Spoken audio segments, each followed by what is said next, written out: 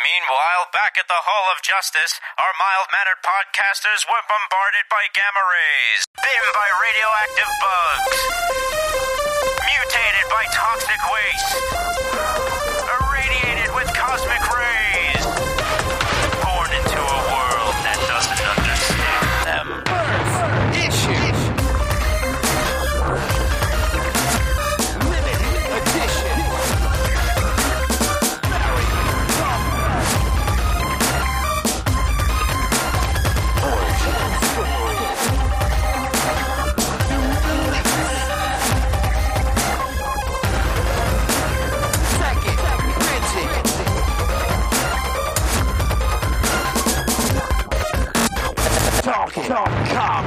Hello, everybody, and welcome back to the Talking Comics podcast.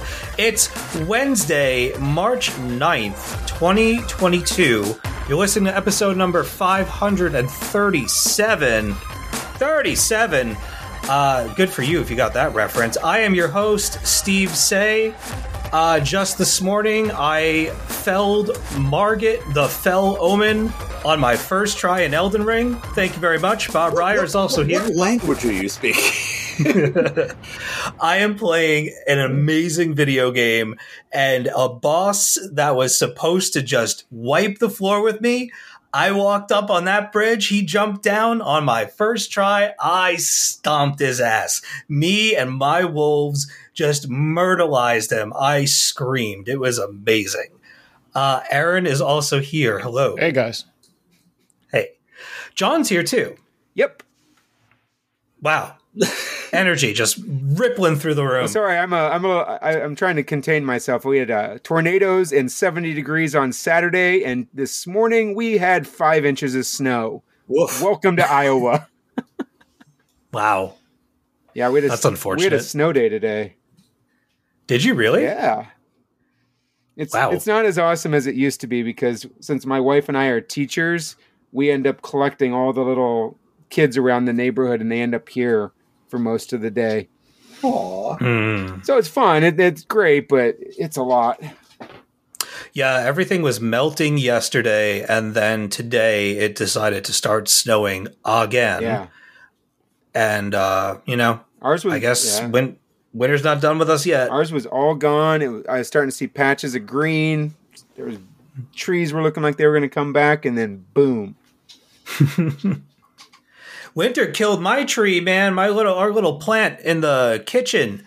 It was some of the leaves were resting against the window. The window was so damn cold that they shriveled up and they died. They were all black. I had to cut them off and start that whole process over again with that thing. It's still alive, but I love that little plant.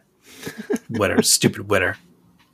Anyway, welcome to the podcast. Hello. Hello. We have a show for you this week. Of course, we are going to be talking about the hottest new bat in town.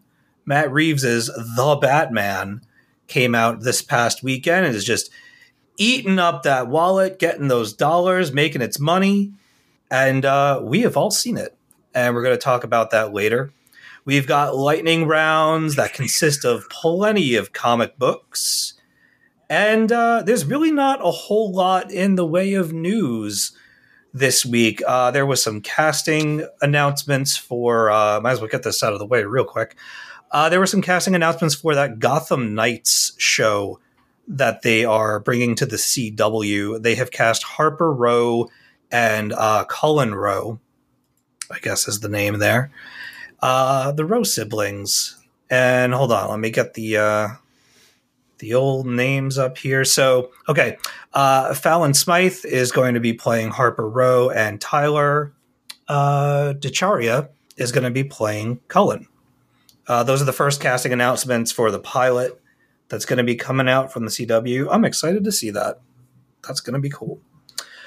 Beyond that, they have announced that they're kind of changing their creative trajectory. That's the word.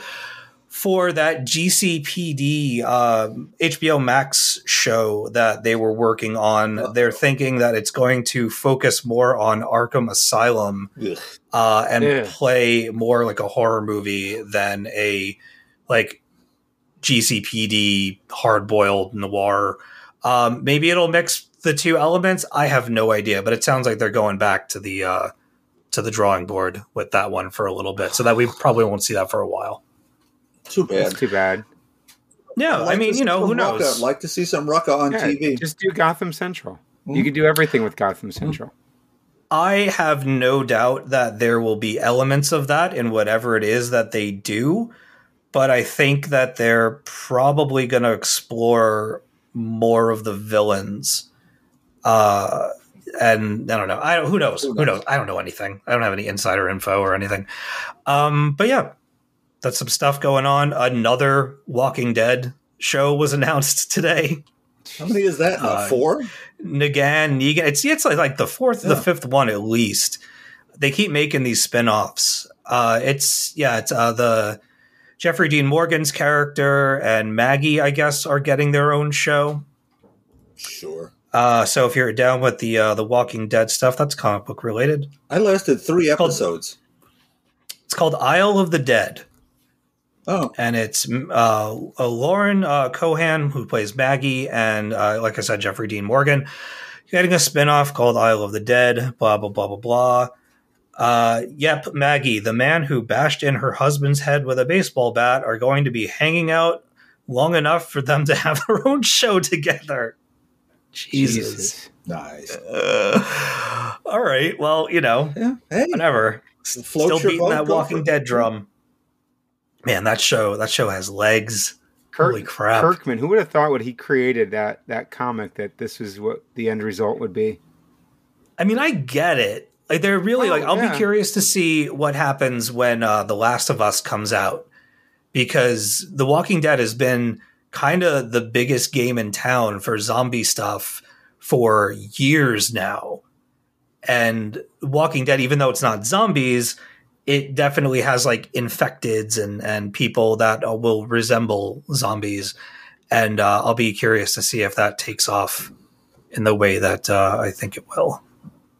Because that's a damn good story. Yeah, so that's your news. I really didn't see anything else, unless anybody else knows something that I don't. No. It's been all about the Batman for the last couple of days, last week at least. From the lead up to the ridiculous success and money that it's making. And now everybody's arguing about what their favorite Batman movie is.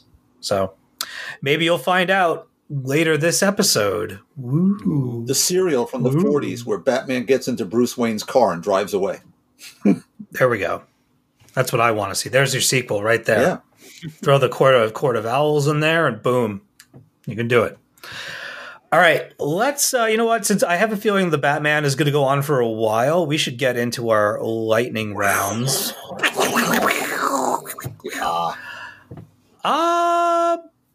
Bob.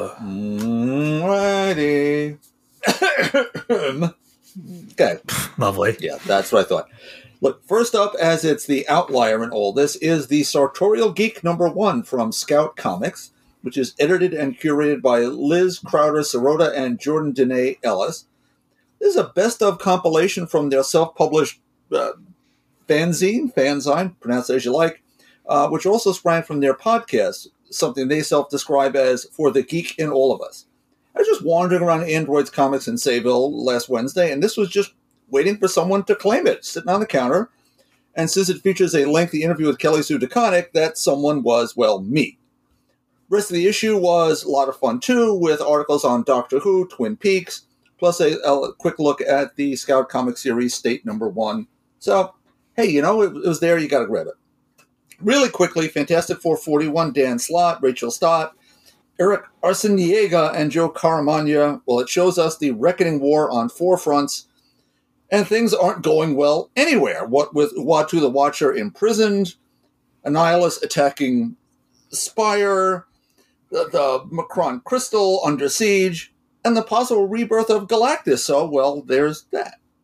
She-Hulk #2 by Rainbow Roll, Roger Antonio, Rico Renzi, and Joe Caramagna, once again, was a teeing things up issue, but it was just delightful nonetheless. Look, in a very meet-cute sort of way, we learn a lot about Jack of Hearts, who crashed back into Jen's life at the end of last issue. despite the fact he's supposed to be, well, dead. Of course, this is comics, so there's always one last chance. Right, true believers? I hope Rainbow Roll's run lasts a whole long while, because this, to me, has just been off to an absolutely great start. This next one's another odd duck, as I came to Strange #1 by Jed MacKay, Marcelo Ferreira, Don Ho, Roberto Daggi, Jada Tartaglia, and Corey Pettit without having read one panel of The Death of Doctor Strange. Now, Yes, same. I always enjoy reading about Clea, who's the title character here. And even without having any of the prelims, I got caught up very quickly with the situation. Clea's now Sorcerer Supreme and in charge at the Sanctum, so much so that she's wearing Stephen's Cloak of Levitation as you would wear a bathrobe, which is really kind of cool. With an agenda she has that includes Stephen's resurrection, I found that setup intriguing, and the bits and bobs of how this plot seemed to be gelling, it really worked for me. Though, occasionally here and there, I found some of the art let down what I thought was a rather empowering storyline. Finally, from Ahoy Comics, there was The Wrong Earth, Trapped on Teen Planet by Gail Simone, Walter Giovanni, Bill Morrison, and Andy Troy and Rob Steen. It's the first of 5 one-shots in their ongoing Multiple Earth project, which was created by Tom Pyre and Jamal Eigel, where the Dragonfly Man from Earth Alpha, very Silver Agey, swaps places with the Dragonfly from the Dark Knighty Earth Omega. But here, there's another jump into an Archie-inspired world. You can imagine all the hubbub going with that. So, look, it's Gail Simone, so you know that it's on point and hysterical. I had read a couple of these here and there over the months, and I just saw this and had to grab it. Had a great time. Don't know if I'm going to pick up any of the other ones. It might. We got some Mark Russell going. We got some Mark Waid. So you never know. So anyway, that's me.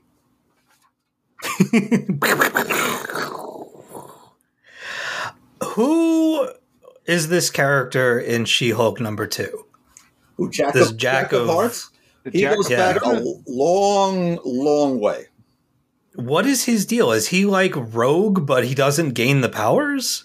No, he's harnesses cosmic energy, and he's a space-based hero. And then he blew up in Avengers Disassembled, and I think that's the last time we saw him. Yeah, he's a cool character, though. He was back in the late 70s, early 80s, wasn't he? Where he had like a 4-issue. Yep. That's when Marvel just gave everybody a shot. They said, let's do a 4-issue mini series of this guy. No, he's got... I'll go ahead. I'm sorry. No, he's got a long history in the Marvel Universe in the 80s and into the 90s. He seemed like he had a lot going on, because they definitely give you like enough background. I read this several days ago. So like they give you enough background to kind of get a grasp as to what his deal is. But what an obscure character to pluck out of the history of these comics to throw into a She-Hulk book. And I was like, this is cool. And that moment with the ambulance is all I will say.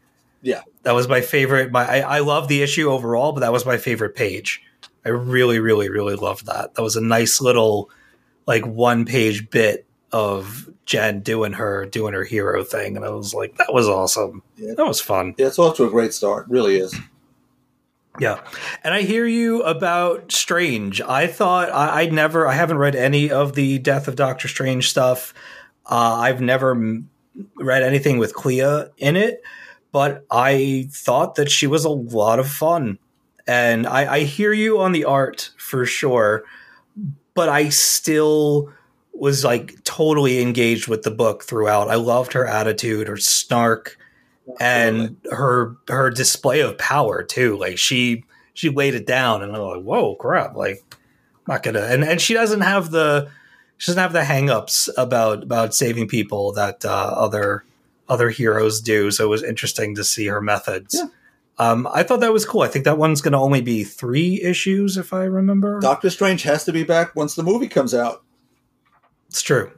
And we get the snakes back from Jason Aaron's run and our ghost dog and some fun stuff with that. But every once in a while, there's a panel where she's leading with her attributes that I could have done without. Yeah.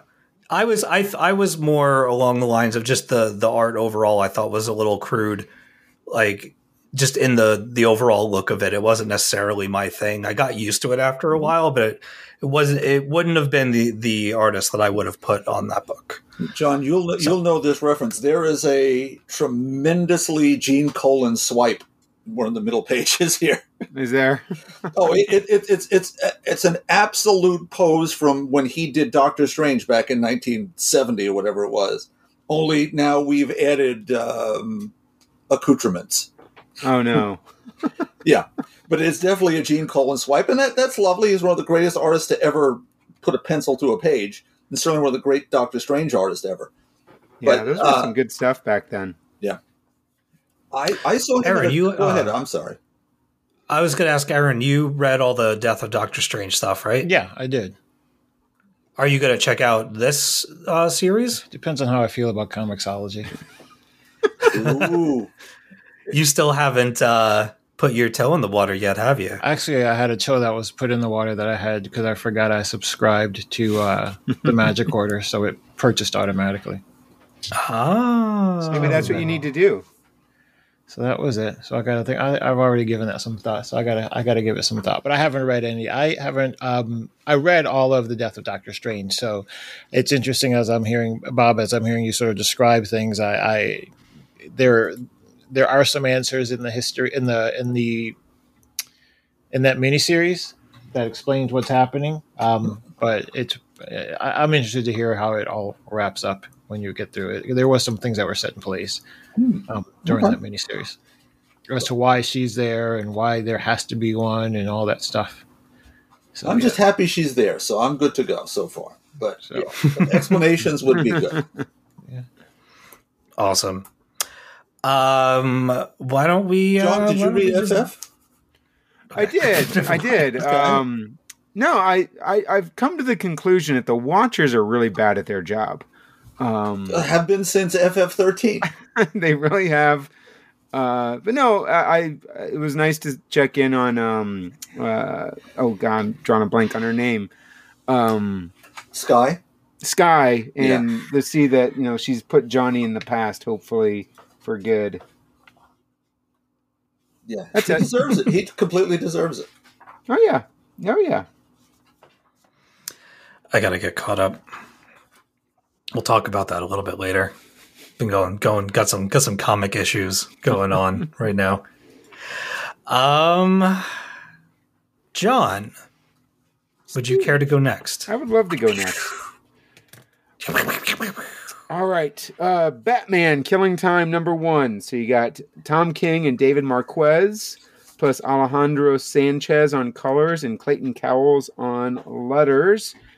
So this is the perfect Gotham heist, maybe. Tom King's latest foray into the adventures of the Dark Knight take us back to the earliest days of Batman's war on crime. 4 of Batman's rogues have conspired a heist that might possibly bring down the Dark Knight before he can even begin. I know that I've been bagging on Tom King for Batman and Catwoman, but I really enjoyed this. His King narrative, I thought really worked here as it felt like you jumped back and forth as he laid out the crime. I hated that part of this book. I thought it felt like a classic kind of heist movie. Where were you when I talked about the Human Target?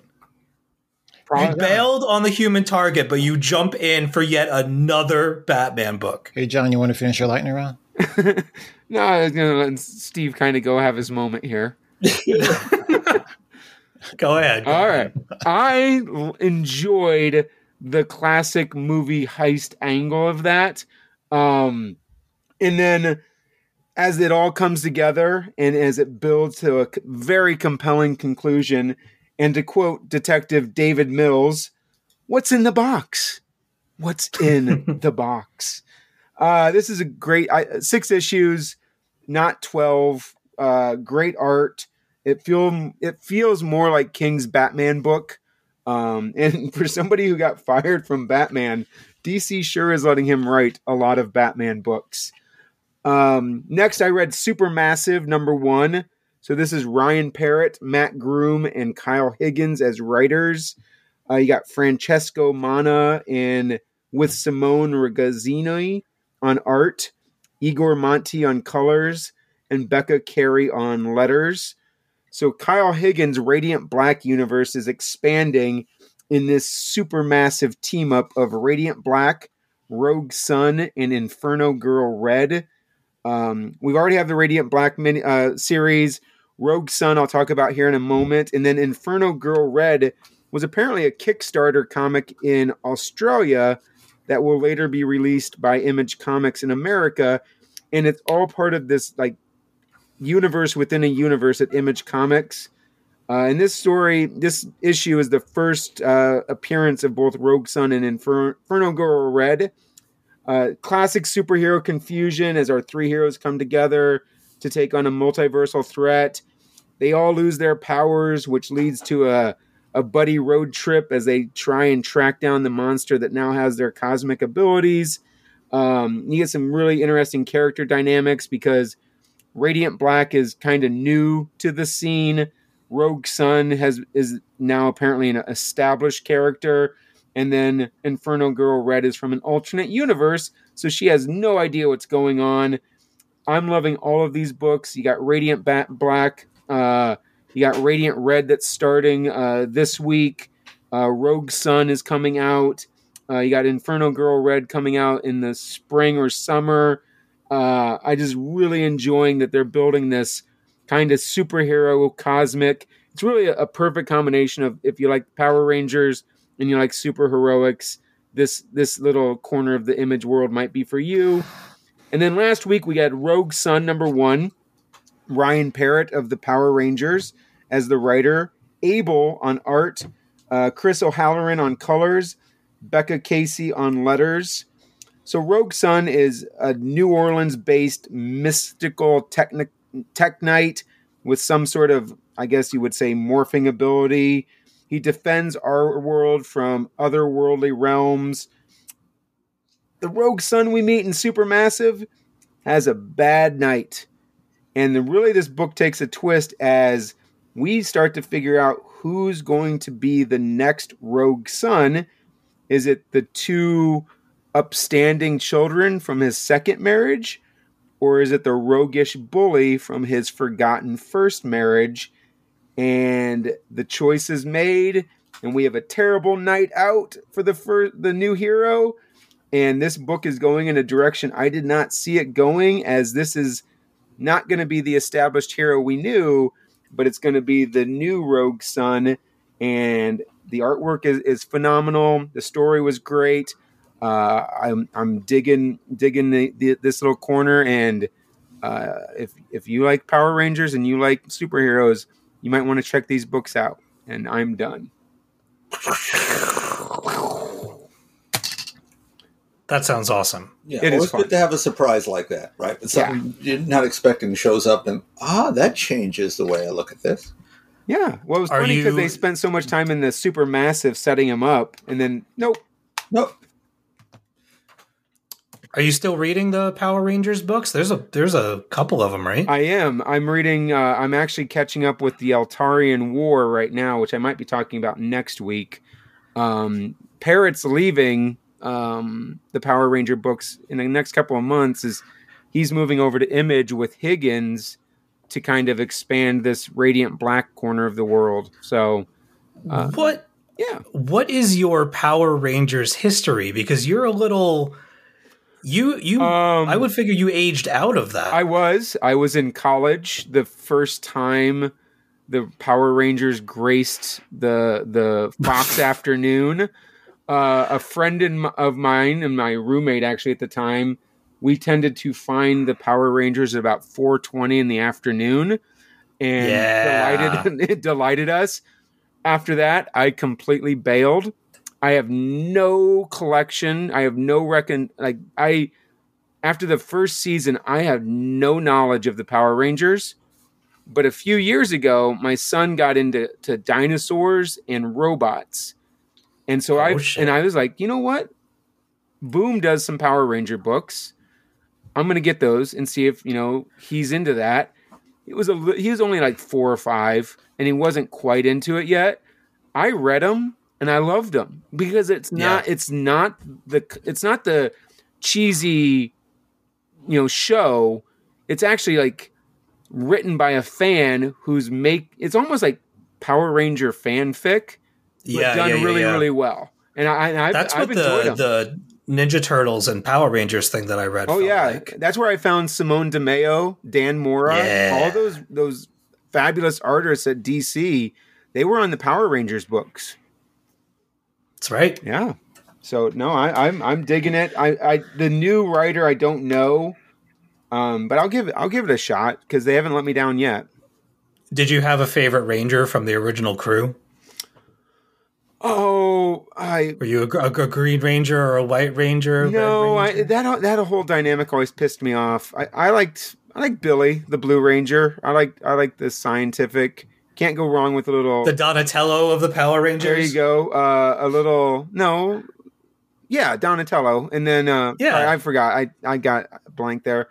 I can't even name the original Rangers from the show. I mean, I can. Oh, come on. Trini, Kimberly. Yeah, and then now it's Rocky, Zach. Aisha, and somebody else who replaced the original 3. And the original 3 now went off to be Omega Rangers in deep space. I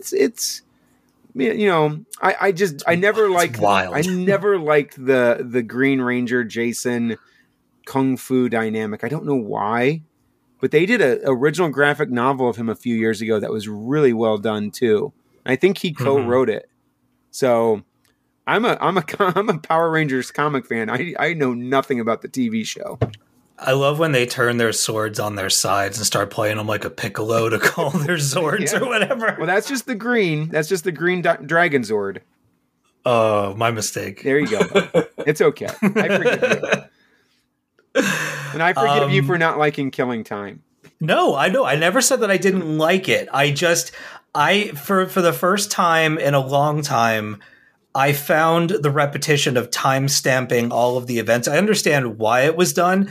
I felt like I was reading one of those every single page. And it was getting on my nerves after a while. Like it got to be where they gave me so much information that it was information overload, and I no longer knew where I was. Well, I'm kind of happy I knew where I was rather than in Bat and Cat, where I have no idea where I'm at sometimes. I like the villains that are featured. I like some of the way that some of them are rendered. Catwoman looks really good. Croc looks great. Yeah. We've only really seen Penguin's teeth, but whoa. Yeah. Like, terrifying. Mm-hmm. Absolutely terrifying. No, it was cool. It was cool. I just... Like every time I went to go and take a new breath, I was reading somebody's clock as to where we were and their location. And I was just like, oh my God. 30 minutes ahead, 40 minutes ahead. I hope the whole thing isn't like that. I think it was just the first book was like that. I think now that you've had the crime, we'll go forward.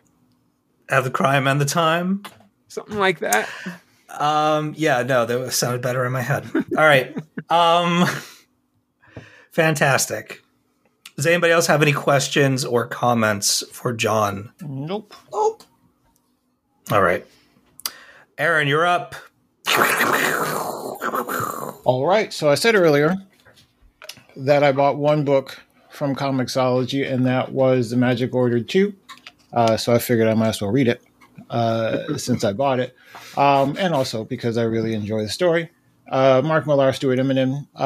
So again, just a brief catch up. There is an undercurrent of magical creatures or magical beings that feel as though they were put in a second class position, and they now want to sort of reclaim their place in the world.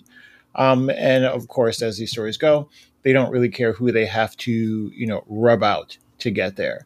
And they've gone about a very, very clever and intricate way of getting all the parts and pieces in place, very much outsmarting our heroes in the order. Well, I guess if you want to call them heroes in the order. We have Soren Korn, who is basically, we get a little bit of history about him, who's basically given us some background as to why he feels so strongly about making this change. Obviously, some of it is personal. Some of it is if you can even call it almost patriotic in a way. It's very strange. But he's made it very clear that, he feels as though his kind has been slighted and have been slighted by this sort of uppity upper crust bunch of people who feel as though they had the right to sort of shape the world in their order. And now you're beginning to see how art is imitating life. And it becomes, but the thing is, it's sort of, I wouldn't say it sneaks up on you that way, but it is one of those stories that you walk into the story believing that you know who the hero is, but then you begin to understand some of the nuances between the hero and the perceived hero, the protagonist and the antagonist. In any event, we find ourselves now with the Order basically on the ropes.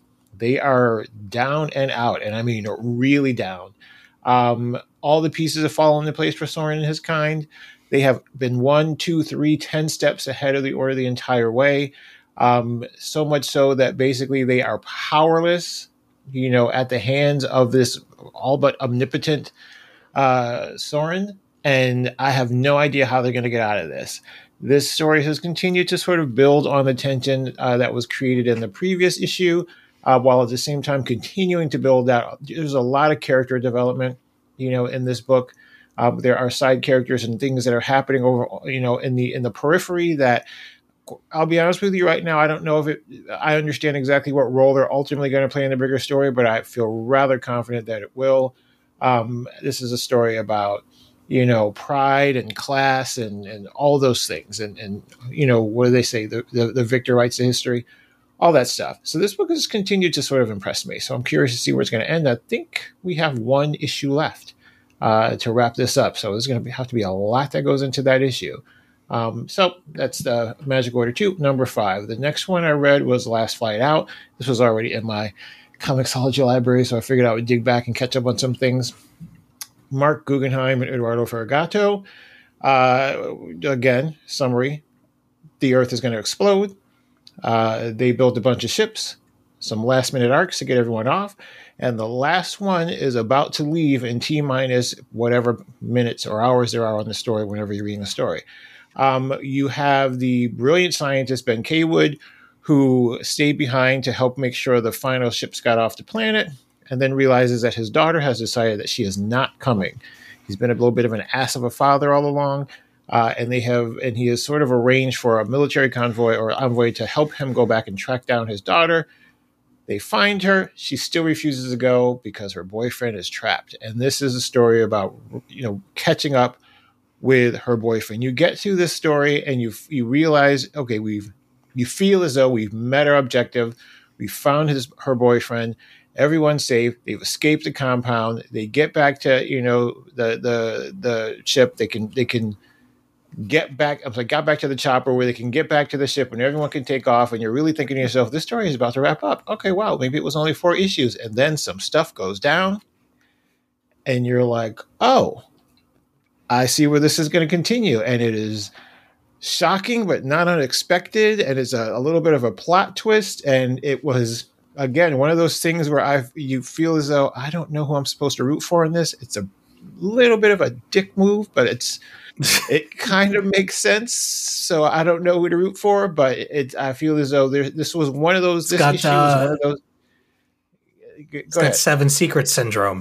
Yeah, a little bit. This issue is definitely one of those mileposts in a story where the direction changes and now you're wondering what's going to happen next. So I am enjoying this. I got to be honest, issue 3, I was sort of like, this seems to be taking a little bit of time. So I don't know. But this to sort of wrap me back in. Then the last thing I read, or maybe the thing that I read throughout the duration of this period of time, is the Blood Syndicate 1 through 10. This is the original Blood Syndicate. I haven't finished the whole run yet. There's 25, I believe. Ivan Velez Jr. and Chris Cross. This is the original Milestone story of the Blood Syndicate in the Dakota universe. As just as we have the Static story where he and those characters were impacted by the Big Bang, so were these characters. And these characters are just so happen to all be members of gangs that were in the area when the event went down. And what's interesting about it is that the event there's some, what's the word I'm looking for? some fake news about what the event really was, sort of setting the stage and setting the narrative about the Blood Syndicate. And this is kind of what they are all banding together to fight against. What I find interesting about this story is that no one is claiming that anyone here is a hero. That no one is written as though they're a hero here. You have the main characters, I believe, are Flashback, DMZ, Tech Nine, Fade, Masquerade, Wise John, Brickhouse, and Third Rail. I remember all those characters primarily because they each sort of tell a story that as I read it now, I would not be shocked to read it, in the comics environment that we live in now. Having existed in the 90s, I am incredibly shocked that this made its way out via Milestone. There are topics of gender identity, body image, class, race, sexual orientation, it just runs the gamut. And again, the story is being told from the perspective of people who are not virtuous heroes. They are not out to save the world. They are just out to save their space, to sort of make sure that their voice is heard and that their value is recognized, because they're at this point now where we have more power than we ever had before. We're not going to let you come in and take the things that are ours. We are not going to let you step on us anymore, and we're going to show you how we're going to fight for it. And essentially, they're doing this, and they're funding this whole thing by basically cracking down on crack houses and stealing all their money. So it's again, this is not a story of heroes. This is a story of reality, and I think it's a little bit more real than probably the audience expected at the time. But I am really enjoying this, and I'm reading this because, as we have announced previously on the show, there's a new version of the Blood Syndicate coming out soon, Milestone. So I just wanted to have some context. I will say that the difference in art from Criss Cross of the 90s and Criss Cross today is unbelievable. I literally had to ask myself, I've had to do some research. Is this the same? Is this a Criss Cross Jr. on Static? Is there a new Criss Cross? What's happening? But the difference in art is amazing. So yeah, I'm really enjoying it. I'm going to continue to dig into it. I got 15 issues left. It's a good story, and no day has promised. I tell you that much. Yeah, that's it. That's my lightning round. I think that was his first book. Go ahead. I think that was his first book. His first artwork was in the Blood Syndicate. It is very. I almost want to say it's very 90s. Yes, it's very Image very comic 90s. 90s. Yes, This is the same artist we're talking about on both, right? Yes. Okay, so he's changed. He's evolved. So you would say that Criss Cross had made the jump in talent then? He's gonna, no, Steve, he's going to make you jump. White people. So,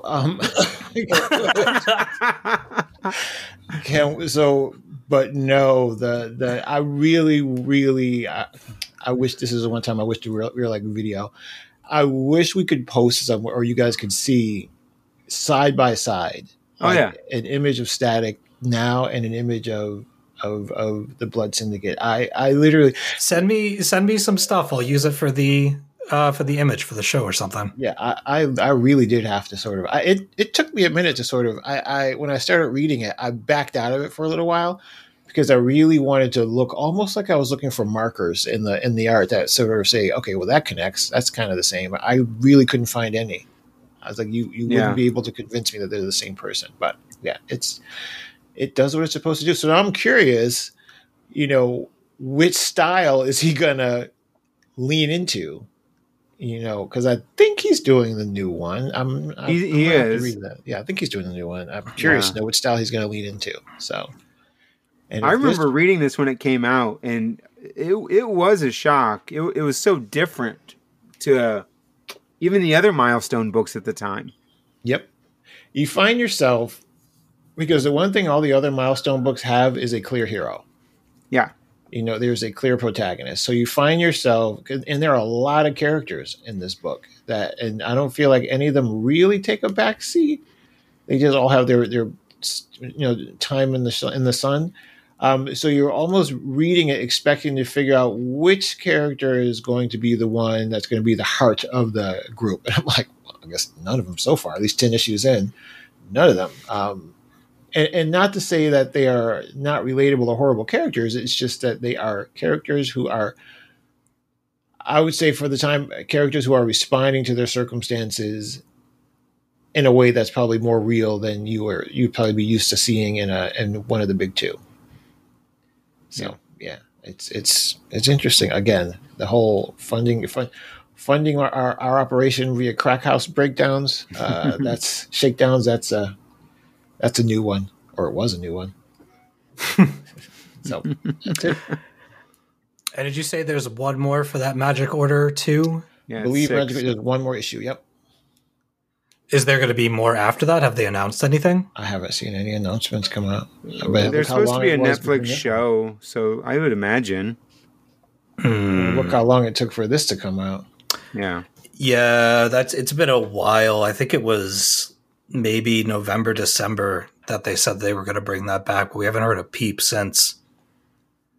So yeah, we shall see. It would make for a very, very good show. There's a lot of good characters in this, and again, maybe not so much as in the Blood Syndicate, but there are layers of all these characters. There's no clear hero.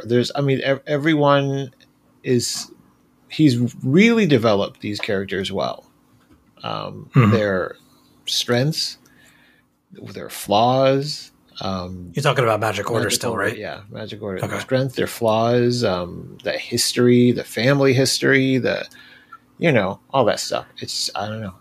It's like what the hell? What's the other Magic series that we really loved? Strange Academy? Black Magic? No. Black Magic. No.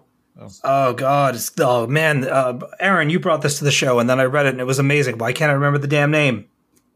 With the magic families and the brothers and the uncle or something. Oh God! Excellence. Yes. Thank you. Excellence. Yes.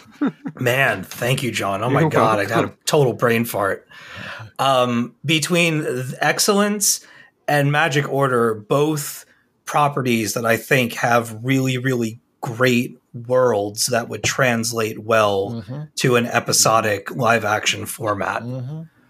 Or, make an animated show out of it, but make it animated. Don't do that like motion graphics, motion comic crap that I saw for some Magic Order stuff like 2 years ago. The Magic Order animation would really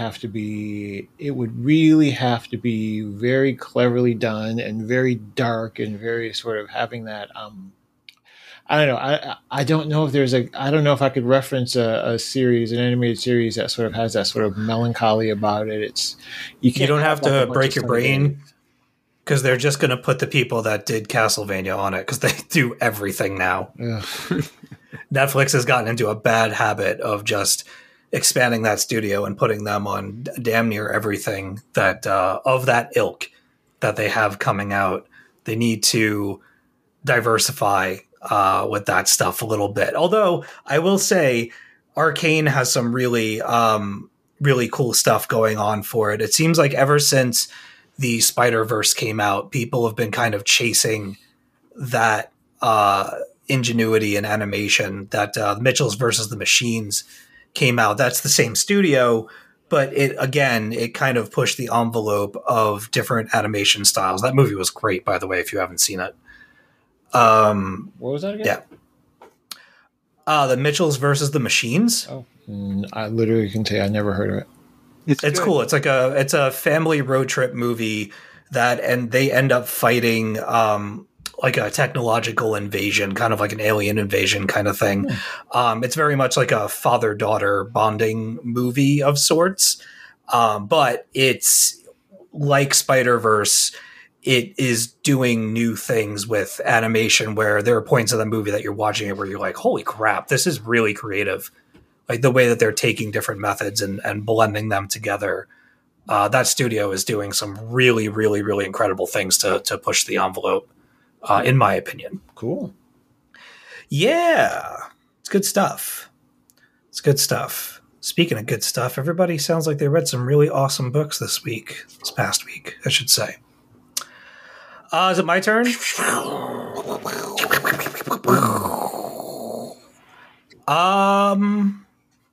the thing. I think I've fallen off the wagon. You guys, I've gotten bitten by the webtoon bug, and it's been really hard for me to go back to my other comic books. I don't know what's going on, but they've got their hooks in me. I read episodes, not issues. Episodes. I told you guys about Let's Play. I read episodes 38 to 155 between now and the last time that we spoke. I love it so much. And there's only like 3 episodes beyond the paywall, and that's not enough for me. I need it. It has become my little like soap opera, because let me tell you, what started off as a series about an indie game maker who somebody ends up, a YouTube star ends up trashing her game online, tanks her early career as an indie developer. He ends up moving next door to her. Shenanigans ensue, and all of their friends and family and outsiders all get involved in the story. And from 38 to 155, let me tell you, it is a ride. I could not put this down. It goes from being like a comedy. It still is very funny, but it gets to be a little bit of like an office romance a little bit. And let me tell you, I did not expect for it to get a little bit hot in there, but it does, in like a nice way, in a nice consensual way. But like things were getting a little sunstony for a little bit, and I was like, whoa, I did not see this coming. I really, really love the characters a lot. I got very, very invested in all of the relationships and the could have beens and will theys and all of that stuff in that series. I was constantly screaming at my iPad, being like, no, don't go with him. He's terrible for you. Go and be with Link or whatever. And that turned out to be a disaster too, whatever. I got really, really into it, as you can tell. It's fantastic. I highly recommend it. It's called Let's Play. It's a lot of fun. There's a lot of it, and you can read it all for free. So good. Another webtoon that I read or have been reading, I told you about this one too, called Teenage Mercenary. Teenage Mercenary is a lot of fun. At age 8, Aijin Yu lost his parents in a plane crash and became stranded in a foreign land, forced to become a child mercenary in order to stay alive. He returns home 10 years later to be reunited with his family in Korea, where food and shelter are plenty and everything seems peaceful. But Aijin will soon learn that life as a teenager is a whole other feat of survival. With only 1 year of high school left, Aijin must master the tactics to maneuver his way around the schoolhouse battleground. Can he survive a year of high school, or rather, will the school be able to survive him? Bum, bum, bum. The answer to that question? Hell no. Okay, this is some anime-ass anime reading for you out there. It is like a scrollable manga, but with a teenage John Wick. It has awesome action, really, really cool use of the webtoon format. The fights are epic. There's really, really brutal battles that stretch on sometimes for the entire episode. And like the way that you're scrolling in these comics, when somebody throws like a really good kick to the chin or an uppercut or something like that, and you get that long view of that fist going up as you're scrolling, it is a lot of fun and does a lot to kind of put the story in motion for you as you're reading or it. At least it does for me. It's funny. It's fun. Aijin is just a riot. He's kind of this silent warrior type that is surrounded by all of these people that he's trying to protect. And they're also teaching him about what it's like to have a family and to have friends. There's some like bumbling bullies that turn out to be okay. And I don't know. I'm really, really enjoying it. I can't put it down. These webtoons, they're like a good Netflix series, and you have a bunch of it there. You have a ton of episodes that you can just, what time is it? One more. It'll be fine. I'll be a little tired tomorrow, but it'll be fine. It's really got that effect, hence why I've been sticking with them so much. Oh man, I have a third one here. All right. This one's fun. The Advanced Player of the Tutorial Tower. I read episodes 1 through 6. Original story by Bong Suk Gimsi, art by Omagam, and an adaptation by Zhongyong Huang.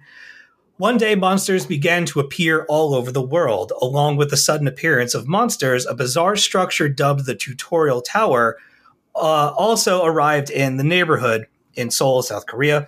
The tower periodically selects people from around the world and teleports them to the first floor of the tower. The tower doesn't care about gender, age, or physical conditions.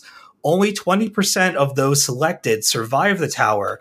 Those who do gain special abilities and become hunters, humankind's last hope for survival against the monsters. It took 12 years for the first hunter to clear the tower. This person became an instant celebrity and was idolized throughout the world. After emerging from the tower, stories of solutions and defeating the monsters inside the tower began to circulate. Soon, there were more hunters in the world, and these hunters became their own sort of celebrity. There's constant news coverage about them, there's reality shows, you name it. Then, one day, a cursed hunter who'd been stuck in the tower for 12 years and who had defeated the final boss thousands of times finally makes it out into the real world. And this is the story about how the first hunter, who thought that they were top dog, is instantly overshadowed by a far more powerful individual with an ego the size of the tower itself. It's awesome. It's so good. Like, the thing that I love about Webtoon, and I said this last time and I'll say it again. I'll probably keep saying it. I don't have to think about much of anything when I read a lot of this stuff. I can just have fun. I don't have to worry about vast character histories. I don't have to worry about events that I've never read. I do miss like some of my beloved characters, and I am kind of peppering my reading with my regular comics in between. But like, it's just been nice to dabble in this and take a little bit of a vacation. But it's terrible for my to be read pile because my stuff is just piling up, and I'm over there on Webtoon doing my thing, and all my other comics are like, "Hey man, come on, come back to us. What are you doing?" Anyway, another thing I did, I watched all of The Boys Presents Diabolical.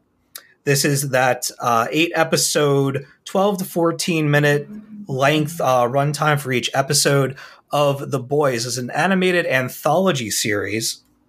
And I was genuinely curious about it to begin with, but thanks to work, I got to interview Simon Ratiopa. He is the showrunner, executive producer, and he wrote the Homelander-centric episode called 1 + 1 = 2 or something like that. I got to talk to him the other day. That's going to go up on Joe Blow on Thursday. I will probably share that on my social media and stuff if you want to go and check that out. I got to get into Simon's head about the kind of the creative process, what he thinks about superheroes. He was also the showrunner for Invincible that we talked about last year. So I talked to him a lot about like superhero violence and what draws him to tell that side of superhero-dom. And I actually asked him a question that stumped him. So that was a fun little exercise and trying to figure that out on the spot. But Diabolical is cool. It has all different art styles for each episode, and the roster of talent on this thing is ridiculous. You have Aisha Tyler, Awkwafina, Andy Samberg, Kevin Smith, Seth Rogen, just tons and tons and tons and tons of people. Kumail Nanjiani is on here, and there's like a Saturday morning cartoon looking one. There's a 1940s cartoon looking one. There's newer stuff kind of in the vein of Castlevania, which I mentioned before.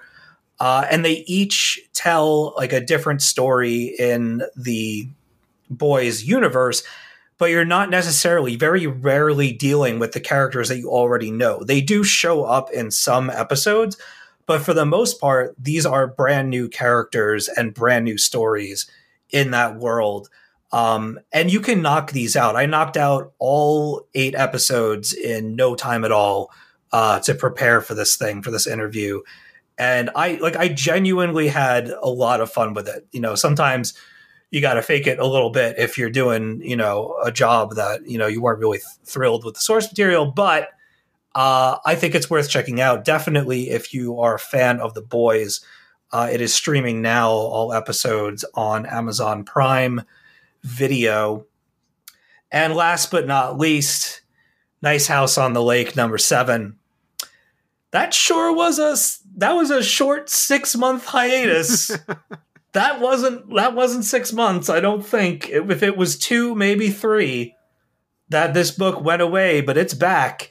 And let me tell you, that feeling that you get when you haven't read something in a little while, and then you pick it up and you're like, oh yeah, this is going to be great.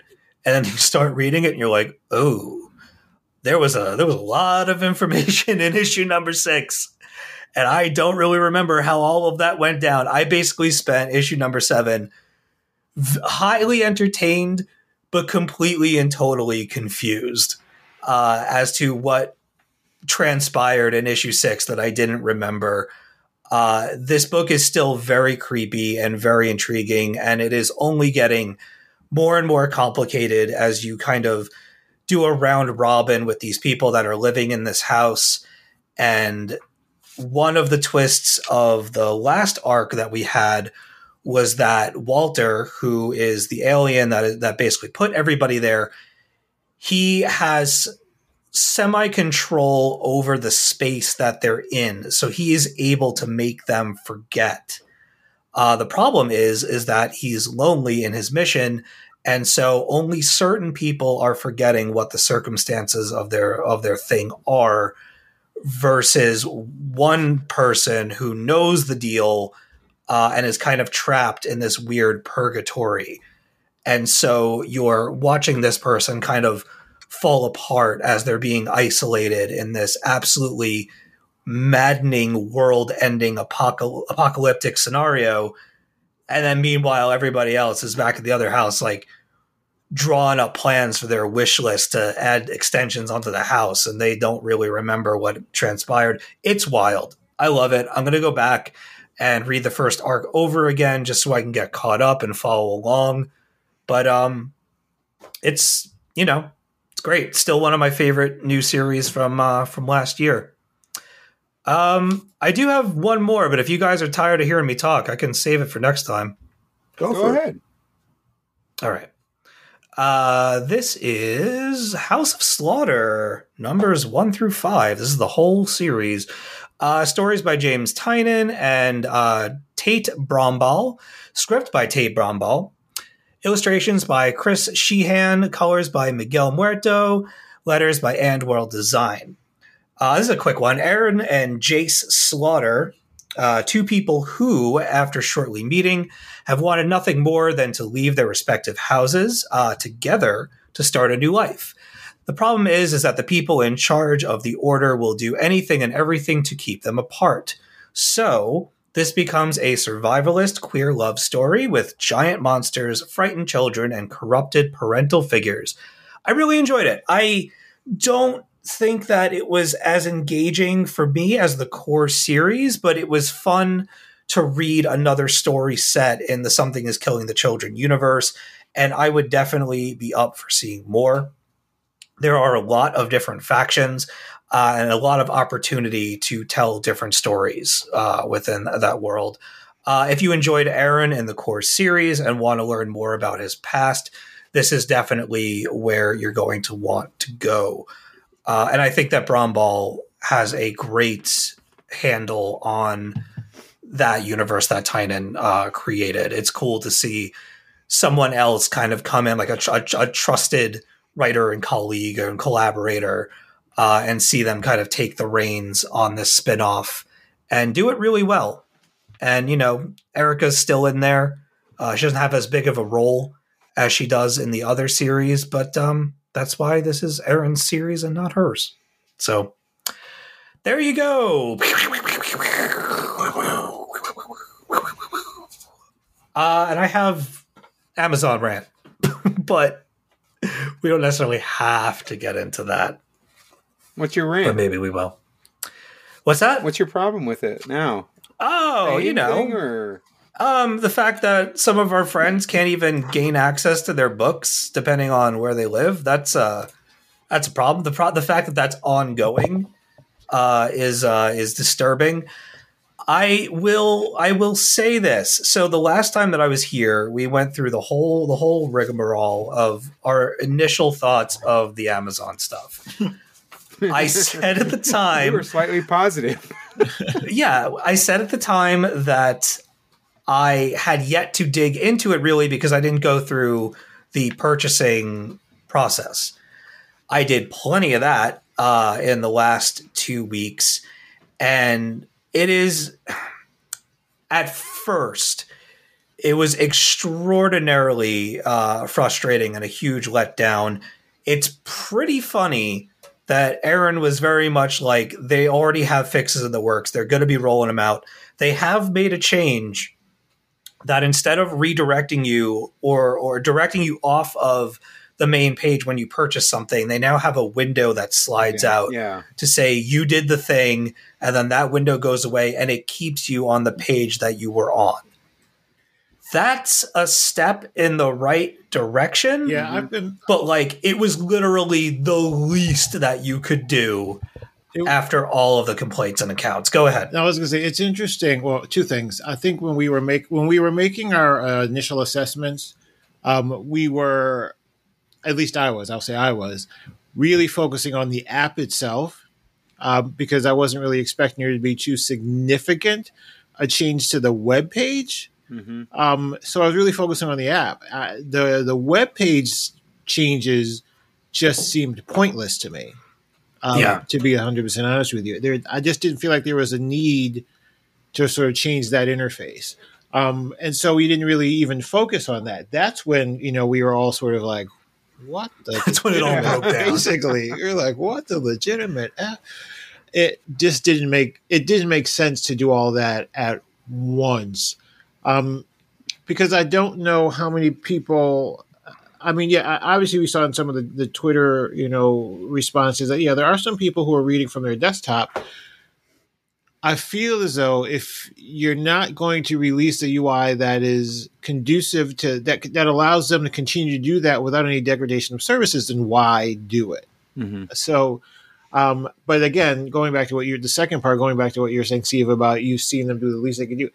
I'm telling you, they are sitting there. Somebody is writing their notes out. I can't guarantee they're going to push them all out, but I promise you there are fixes in there. I've literally seen, as I pop back onto the site, via my iPad, I will pop it up just to see what's there. And I'm like, that's already different. I'm like, look at that. That little thing there is already different. That user interface is some UI UX guy is sitting back. Okay, UI UX guy. User interface, user experience. It's a IT thing. So there's some UI UX guy. I keep forgetting I'm not at work. There's some UI UX guy who's sitting back somewhere saying we need to figure out how to quiet them down on Twitter and make some changes. So I know they're back there, but it's right now it's not the greatest. I'll tell you one thing about the app. That for iPad, like the one that I'm using, like I said last time, and I still hold to this, not a whole lot has changed about the app on iPad, the way that I'm reading things. It's more or less the same. I still have the zoom. I still have to tilt the iPad on its side to read certain things. I don't love the next page swipe when you have something in landscape mode, but whatever. And I ran into a comic that actually had a page cut off at one point. And it was really, really difficult to follow the panel layout. Maybe I should have used guided view, but I shouldn't have to. But one of the things, and maybe you can change this and I just don't know, but one of the things that's driving me crazy, the way that I keep track of my books and what I've read is Comixology used to show you Yeah. the latest Mhm. or the last issue of the thing that you read, Yeah. not the first. Yeah. Having everything default back to the first issue cover and only give you that little bubble with the numbers of issues that you've purchased or that are in your library, I hate that. You can filter it, but it's not the same. Even the filter is buggy and kludgy. I have completely and totally lost all grasp of what I've read over the past couple of weeks since they futzed with this stuff. Yep. So what I will say, also, I don't know if maybe haven't seen it yet, but I also used to like being able to at least quickly with one click slide to the right and get book information, and then being able to see it in the series, so I can see, okay, am I behind? Am I up to date? You can't do that anymore, at least not easily. I will say there are a couple, going back to what you were saying, Steve, there are a couple of kludgy things about the page being cut off. I have read a couple times. I have read a book and feel like, why do I feel like I'm skipping things? I feel like there's things that happen. Then I realize that the book, for whatever reason, has opened up in like a zoom. So it's literally skipping things. And so I have to tap it to get it back in. So I thought, okay, maybe it's just one of my iPads. So, okay, first world thing. I have 2 iPad Pros. And so I have read it on both the M1 iPad Pro and then the old iPad Pro. And it's the same on both. So it's not like it's not the device, but it will, when you first open up the book, it'll literally, especially if you're using guided view, it'll literally open it up in a zoom. So you click it or you swipe it, it'll swipe and it'll give you the impression that you're reading along, even in a guided view. Then you come to realize, well, something's not right. The story's not making sense. And then this just happened to me last night. I double tap it to go back to the full page view and realize, shit, it literally skipped past like a third of the page. I have to go back now and then put it in guided view. And then, okay, now this makes sense. And it's happened over and over and over again. And also, there are a couple of the responsiveness to the, like you said, Steve, to the swiping to change the page. Yeah, that's a little off. That's a little different. It's not as sometimes it seems hypersensitive. Other times it seems like it's not responsive to me. Just the searching and filtering for things. If you're watching the searching and filtering for things, the tallies that are tracked in the then filtering options, whether which read, what's unread, what's in progress, those change. Yeah, and it's not really obvious as to whether or not you're on the farthest out page, or do I need to? Am I drill down further than I thought I was? Do I need to scroll back, drill back out? It's not super intuitive at certain points. So it's Dark Ages. Sorry, that's what I was reading. I was reading Dark Ages, and that was the book that was bouncing all over the place, and I had no idea. Like I was reading panels, and I'm like, oh no, it was House of Slaughter. No, it was totally it was totally House of Slaughter that I was getting lost in. And that was in landscape view, and it was just throwing me all over the page. And I had to flip between pages to read like panels from the bottom left quadrant and then flip the page and then read the ones in the bottom right quadrant on that page and then flip back. And it was a nightmare. I didn't know what the hell was going on for a few minutes. So now I also know on the website, because I was just testing this when we were getting ready earlier before the show. I remember when we were first talking about it, I think Bob, you'd asked the question, or someone asked the question about whether or not you can sort or filter out what just came out versus other weeks. Mm-hmm. And that filter was initially on the main page. If you scrolled all the way to the bottom on the main page, I realized today they've shifted it.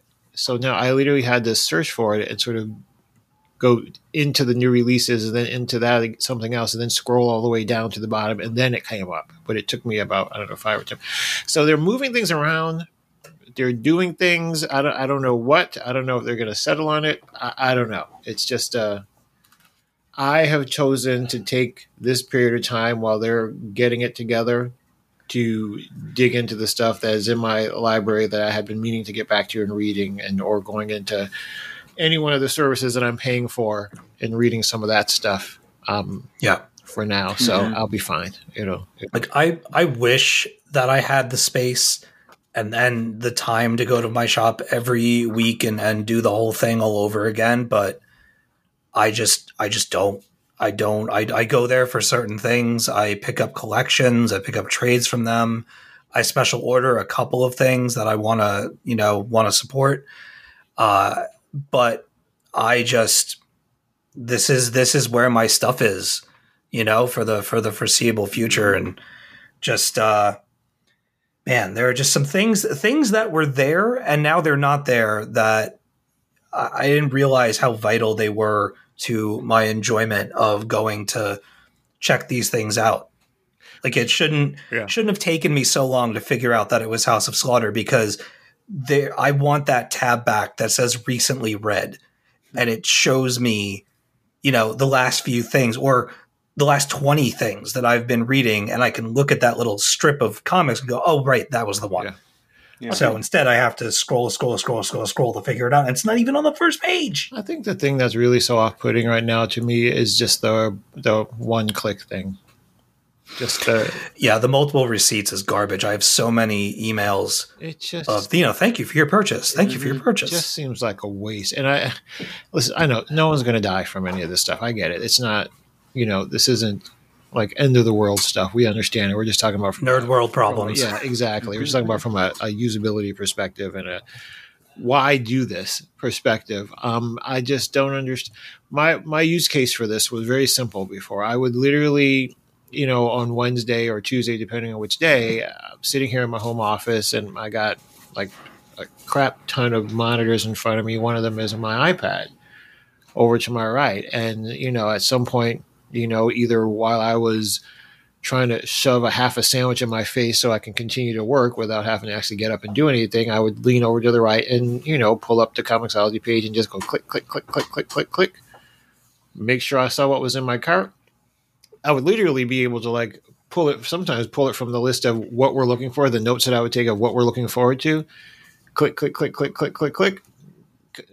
Literally take me about 65 seconds. Click purchase, we're done.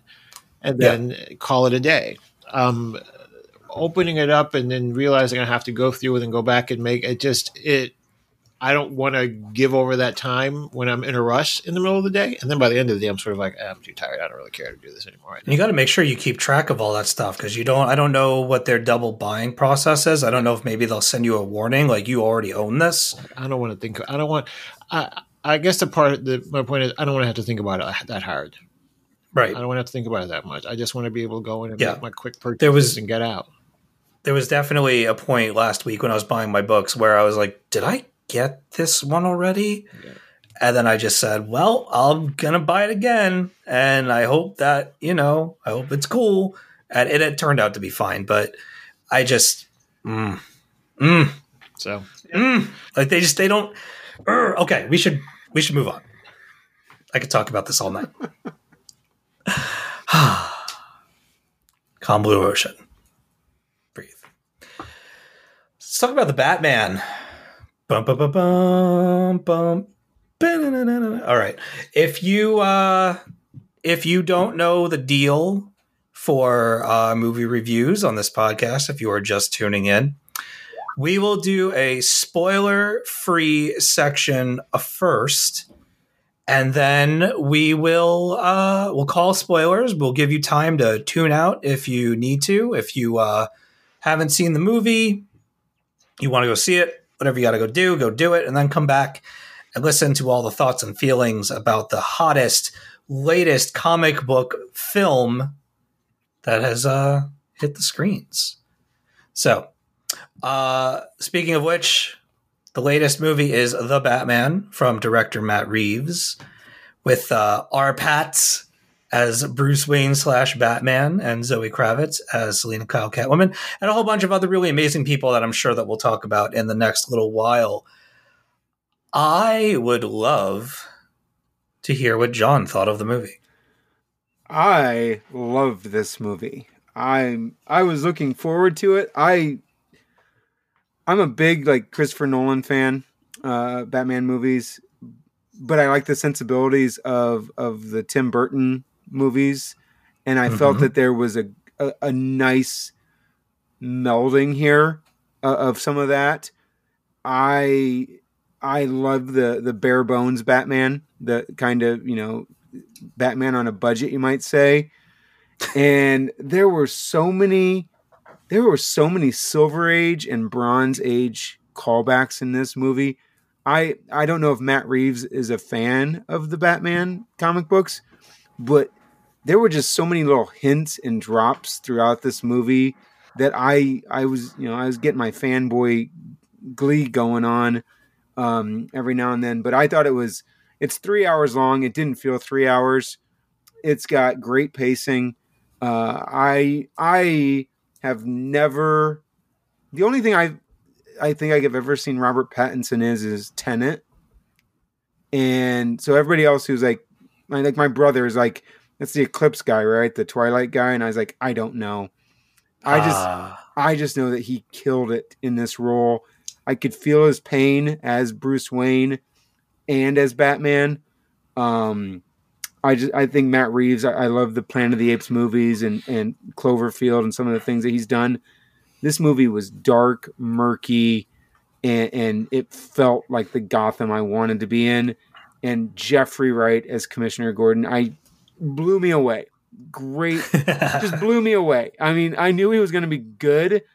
He was awesome. And I loved their classic Silver Age relationship where they were partners. They are partners in, solving crimes because he's the only person that, Gordon can trust.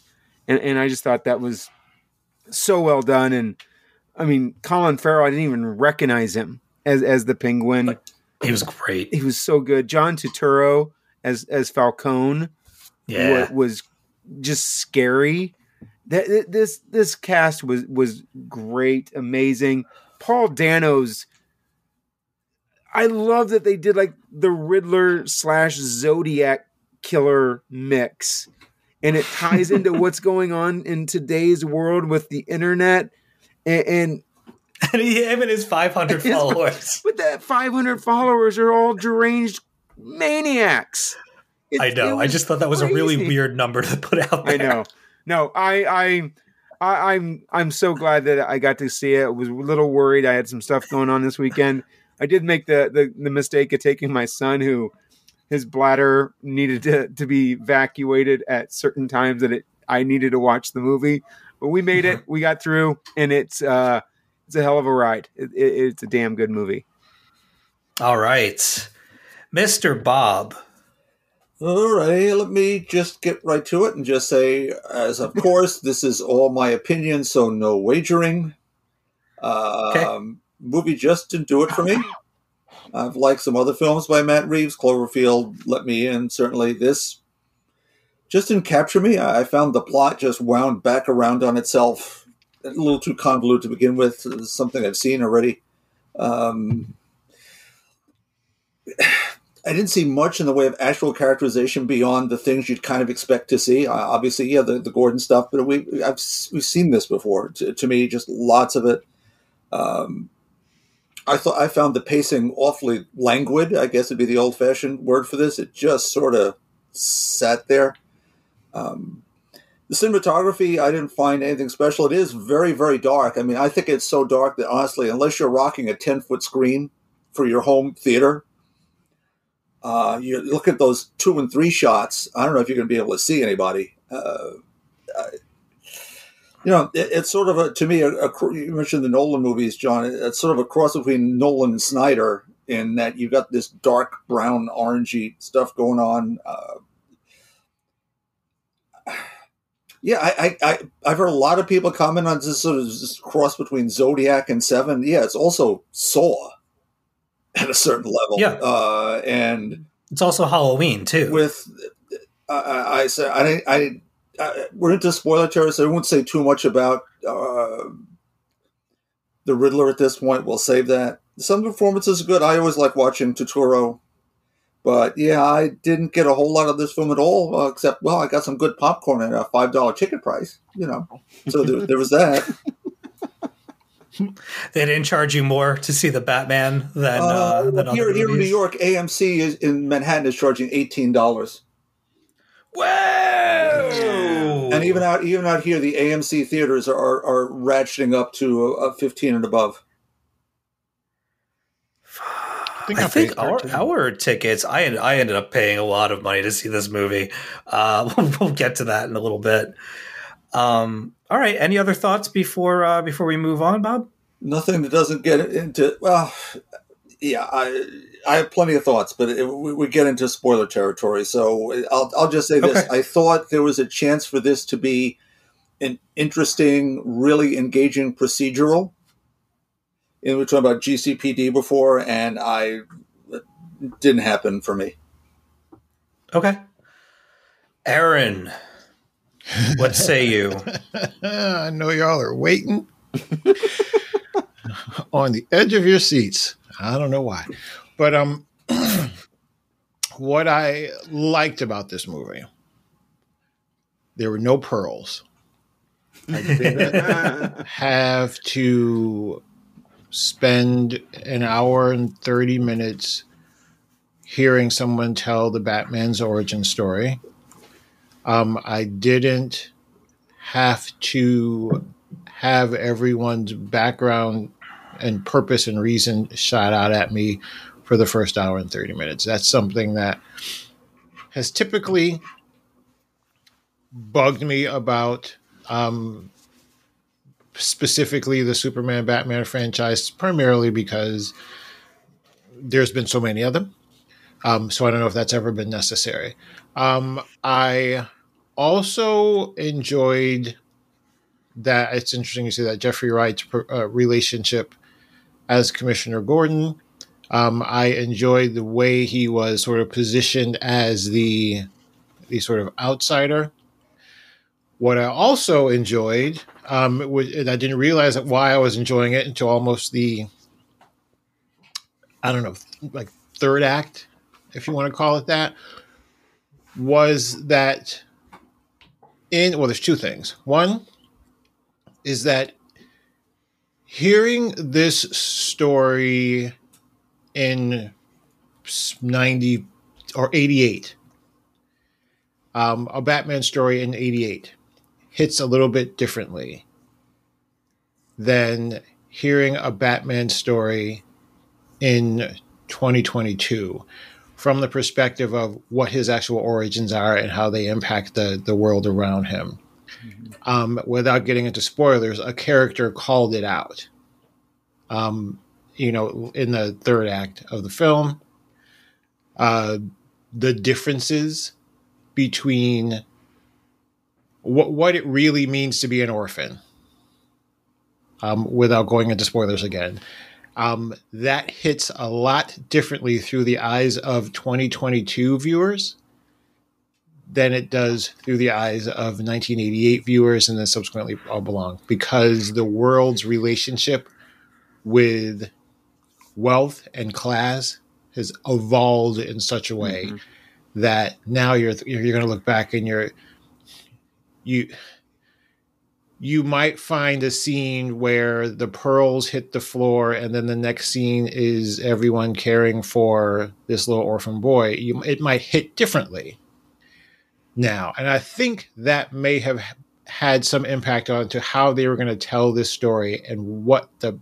motivation for the story, what for the antagonist was going to be.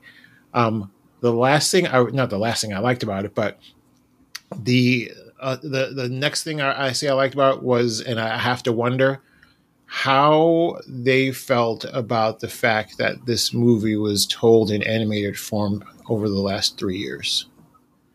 So, because there were almost every callback in this movie was made to Hush and The Long Halloween. As I was watching, I'm like, this movie is very much taking from these things. Now, what I didn't love at times was that I didn't like Catwoman ever being a damsel. I didn't so much love, and from a character perspective, a character development perspective, I didn't so much love the relationship with Alfred. that kind of bothered me, especially when we go back to talking about the relationship with Gordon. I feel as though throughout the film, he said more nice and encouraging things about people he barely knew than he did about the person who raised him, or to the person who raised him. Yeah, Go ahead. And I also didn't always love that everything was so what's the word I'm looking for? Some of the points that were being made were very, very much on the nose. And I think sometimes when that happened, because I do feel like the story that was being told sort of sets itself apart from previous versions of the story, in that it is leaning a little bit more into the mystery and the detective aspect of Batman instead of the punch you on the side of the head Batman that we've gotten, over the years. But sometimes I feel like there were a couple of points, and this is just a really nitnoy thing. Some of the points were a little bit too on the nose. I expected the solutions to be very smart and very intricate, and it turned out that they weren't always. And also, there was almost never two women talking to each other in this entire movie. But other than that, it is what it is. That's it. That's my sort of high level, non-spoilery. So I didn't hate the movie. I enjoyed myself in the movie. But obviously there were things. You get a lot of credit from me if you don't tell that origin story again. So I'll just say that buys you a lot of credit. I felt the same way about Man of Steel. Come at me if you want to. I don't really care. I felt the same way about Man of Steel. You got some extra points from me because you didn't make me go through that whole story again. So that's how I feel. All right. That's how you feel. How do I feel?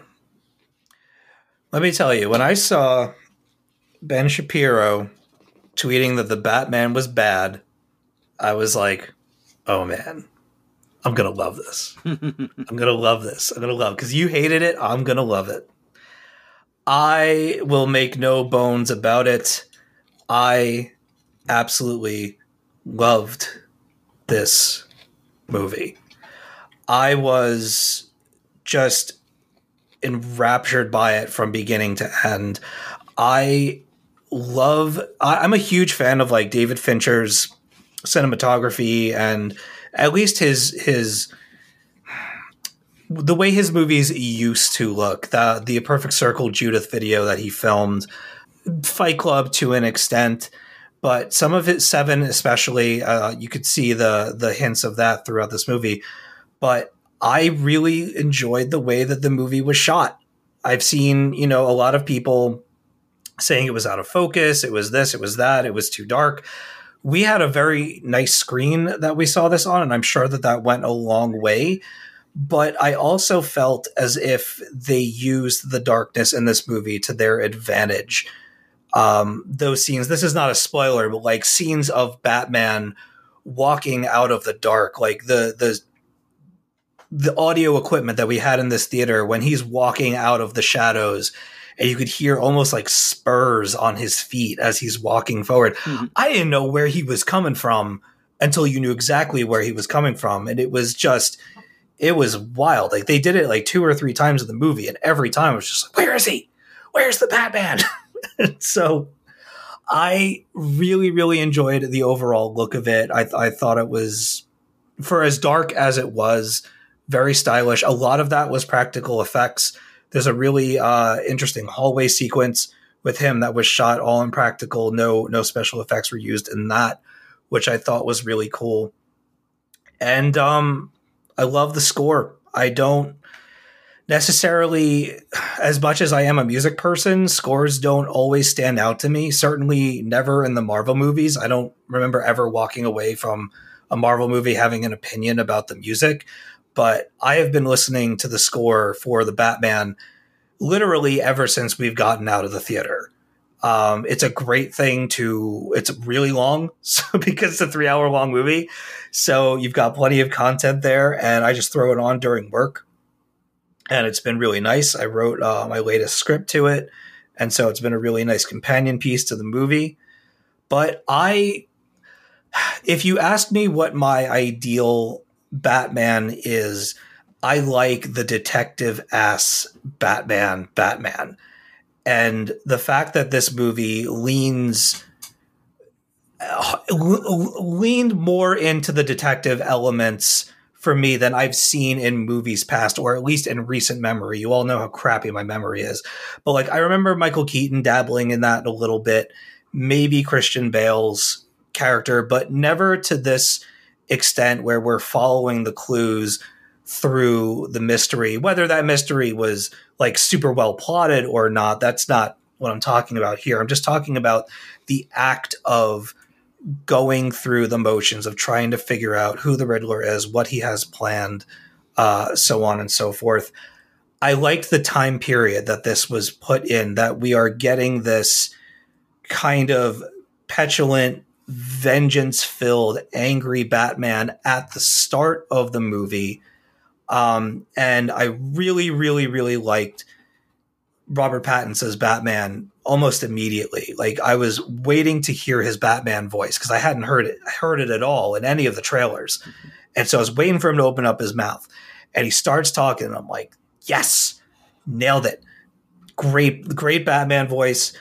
Bruce Wayne took a little bit of getting used to, but I feel like he was unlikable on purpose, and that if this Batman movie, again, for me, has anything over the other Batman movies that I've seen, there was actual growth of character happening in this one, that he arrives in this movie as vengeance and he leaves it having a different coda by the end through his experiences with chasing down the Riddler and, you know, the finale and everything that we'll talk about in a little bit.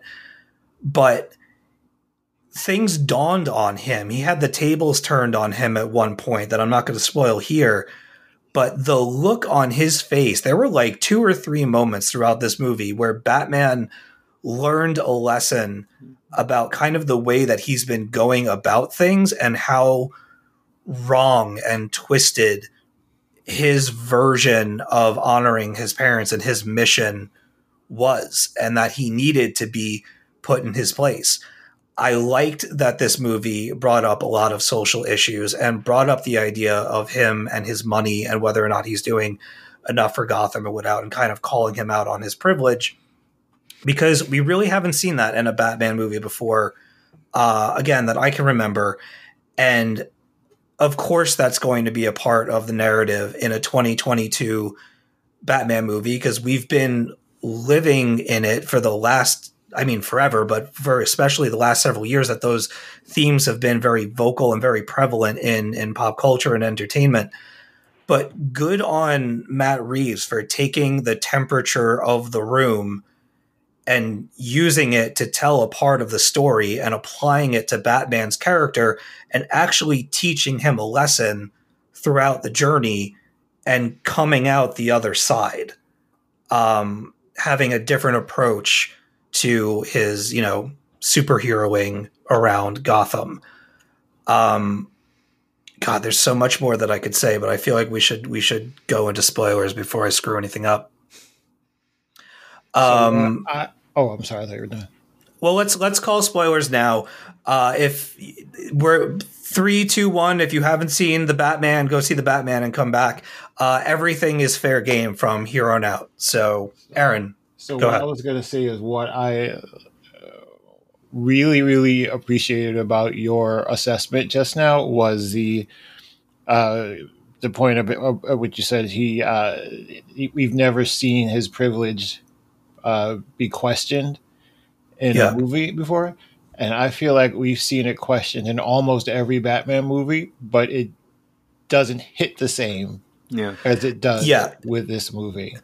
It wasn't as in your face. It wasn't as direct, because Selena Kyle, to his face, tells him about his privilege. And like I said, the look on his face when he is soaking that information in, and me sitting there watching this happen on the big screen around all these people and knowing that these are aspects of the film that are pissing off a bunch of these, dude bros that are following the Shapiros of the world, and this is what's pissing them off about this movie, good.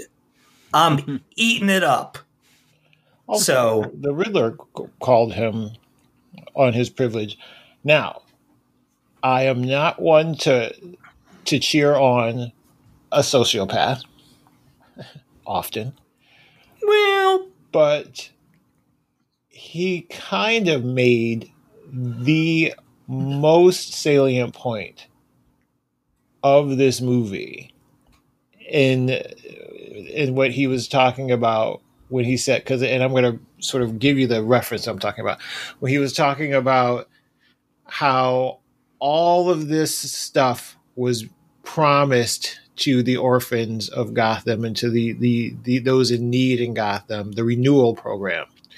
All of this stuff was promised. And then, for everyone, for every orphan, for every child who was in need, for every child who was suffering, who was in the orphanage and like having to deal with all kinds of horrific things. But then the Waynes were killed, and all anyone cared about was the most cared for, privileged kid in the city. And that goes back to the argument that you hear all the time about, when you hear stories like, all right, well, there was, I don't know, in DC last week, there was the anniversary of a little girl who went missing, I don't know, 8 or 9 years ago. Her name was Releasa Rudd. And it was a horrible story, and it was brought up because it was so rare that a little girl of color is in the news, or a person of color is in the news when they go missing. But if so and so goes missing while they're on vacation in Cancun, then the world sits on the edge of their seat until it's resolved. And it was sort of hitting at that level for me when I was sort of watching it, because it's sort of like, yeah, I'm not saying he should go and blow up Gotham Square Garden and flood the whole city over this stuff. But his anger at that is justified in the sense that he was given hope, and then hope was snatched away and given to the most privileged person in the city. Yeah. And so that's kind of the point I was making when I said it hits entirely different now, especially now we're talking in the zeitgeist about privilege and what that means, in America, and how people are perceiving it differently now, and how it's become such a divisive topic.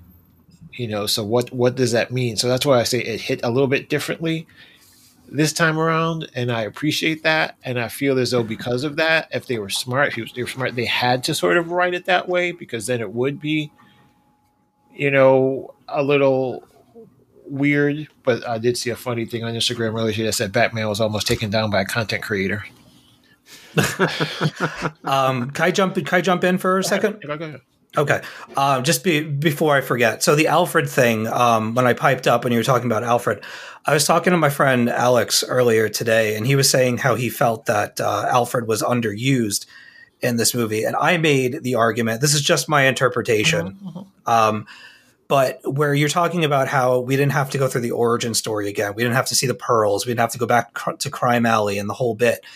I feel like as much as people know the origin of what happened to Bruce's parents, everybody also knows the bond and relationship that Bruce and Alfred share. That's a part of Batman history that is so well known that perhaps in this movie, because we're having so many other moving parts, that they didn't want to focus down on that, because it's one of those things that you didn't necessarily need to. That moment in the hospital when all is revealed and they're talking and he goes and he holds his hand.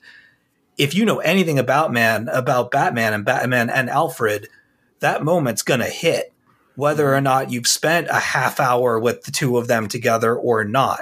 You see them working together. You see Alfred saying that he taught Bruce how to fight.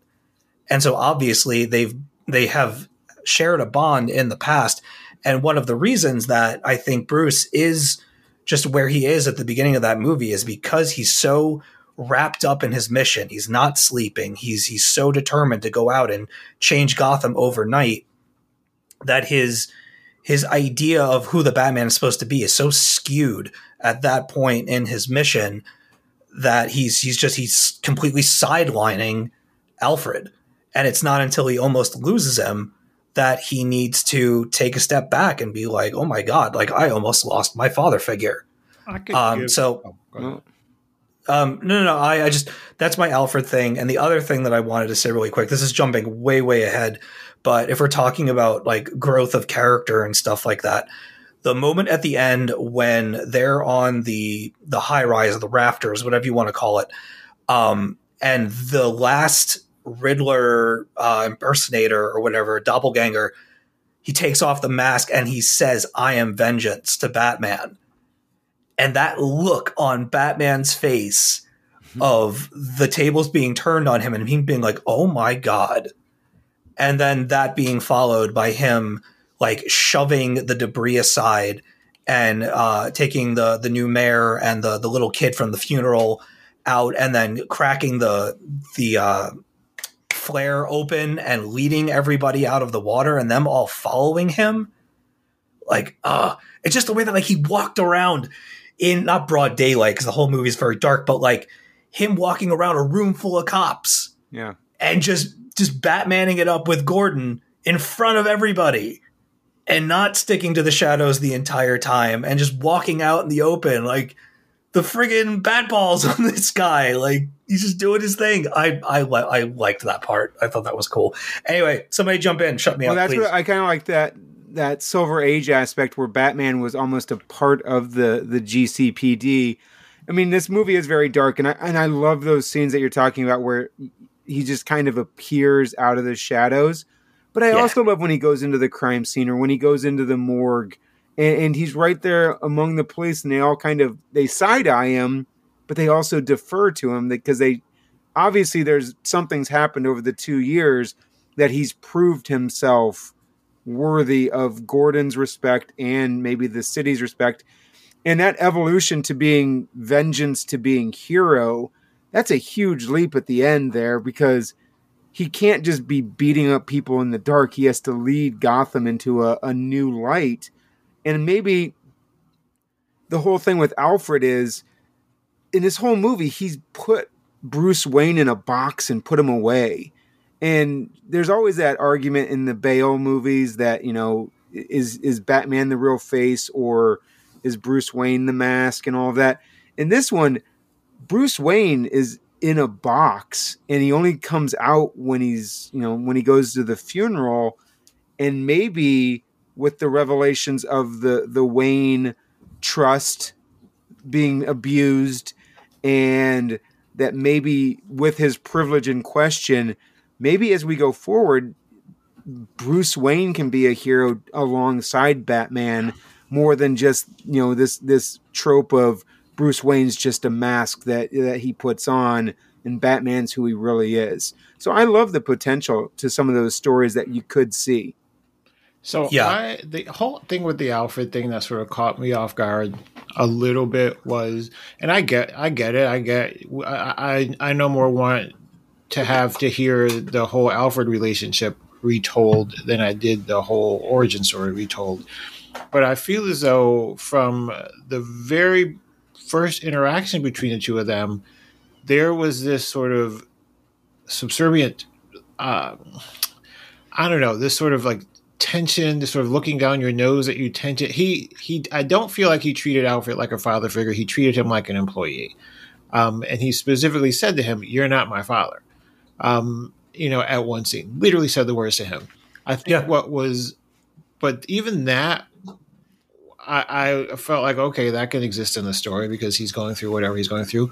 What I thought was the most jarring of all was, he held Alfred's hand while he was in a coma, but then the minute he opens his eyes, he starts grilling him about his father in the past and calling him a liar. Like, you don't know if this guy's got brain damage. You don't know the first thing he did when he opened his eyes was start calling him out and shitting on him for not telling him the truth that he believed was the truth. And I was sort of just like, can you just chill for a second? Can we just have a beat between him being all right and, then maybe coming to a point where you guys have that difficult conversation?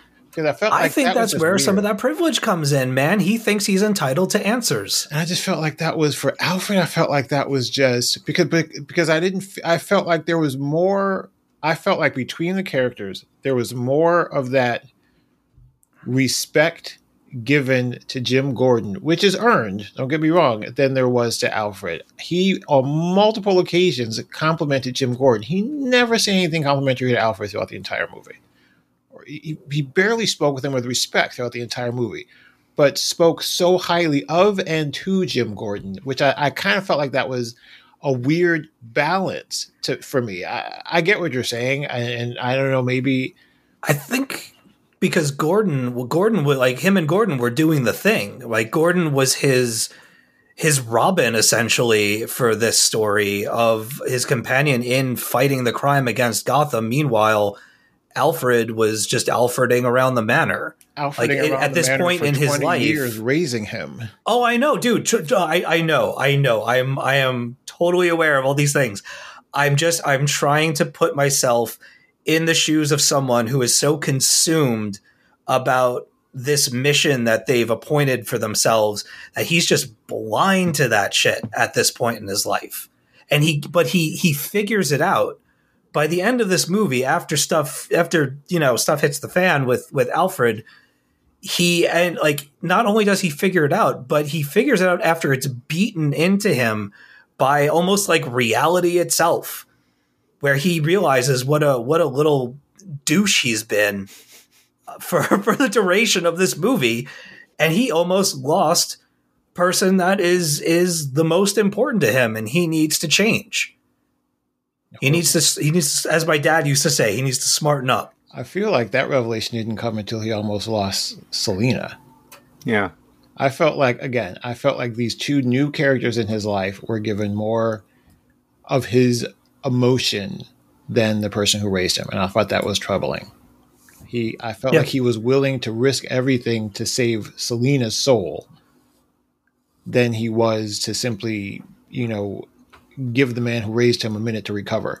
I just felt like it just seemed like an odd relationship shift. I think his bat priorities are messed up. That's what I think. But the Selena thing wasn't a bat priority. That was a keep it in your pants priority. That's another situation altogether. I just felt like that really, because at one point I felt like, okay, he was being a little bit of an ass to her as well by putting her in there as bait.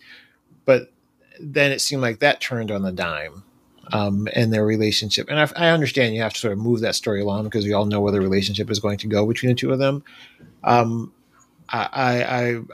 don't know. I just felt like the depth of, that's what I'm thinking of. The depth of his emotions were uneven at times throughout the movie. He showed his trauma very well. I felt like them capturing his trauma and relating it back to, his belief system in his father and belief in his parents. And when that was all ripped away by Falcone and others, I felt like he played that very, very well. I just feel like from a bird's eye view, the overall arc of his emotional maturity was uneven at times in places. So, yeah, that's all.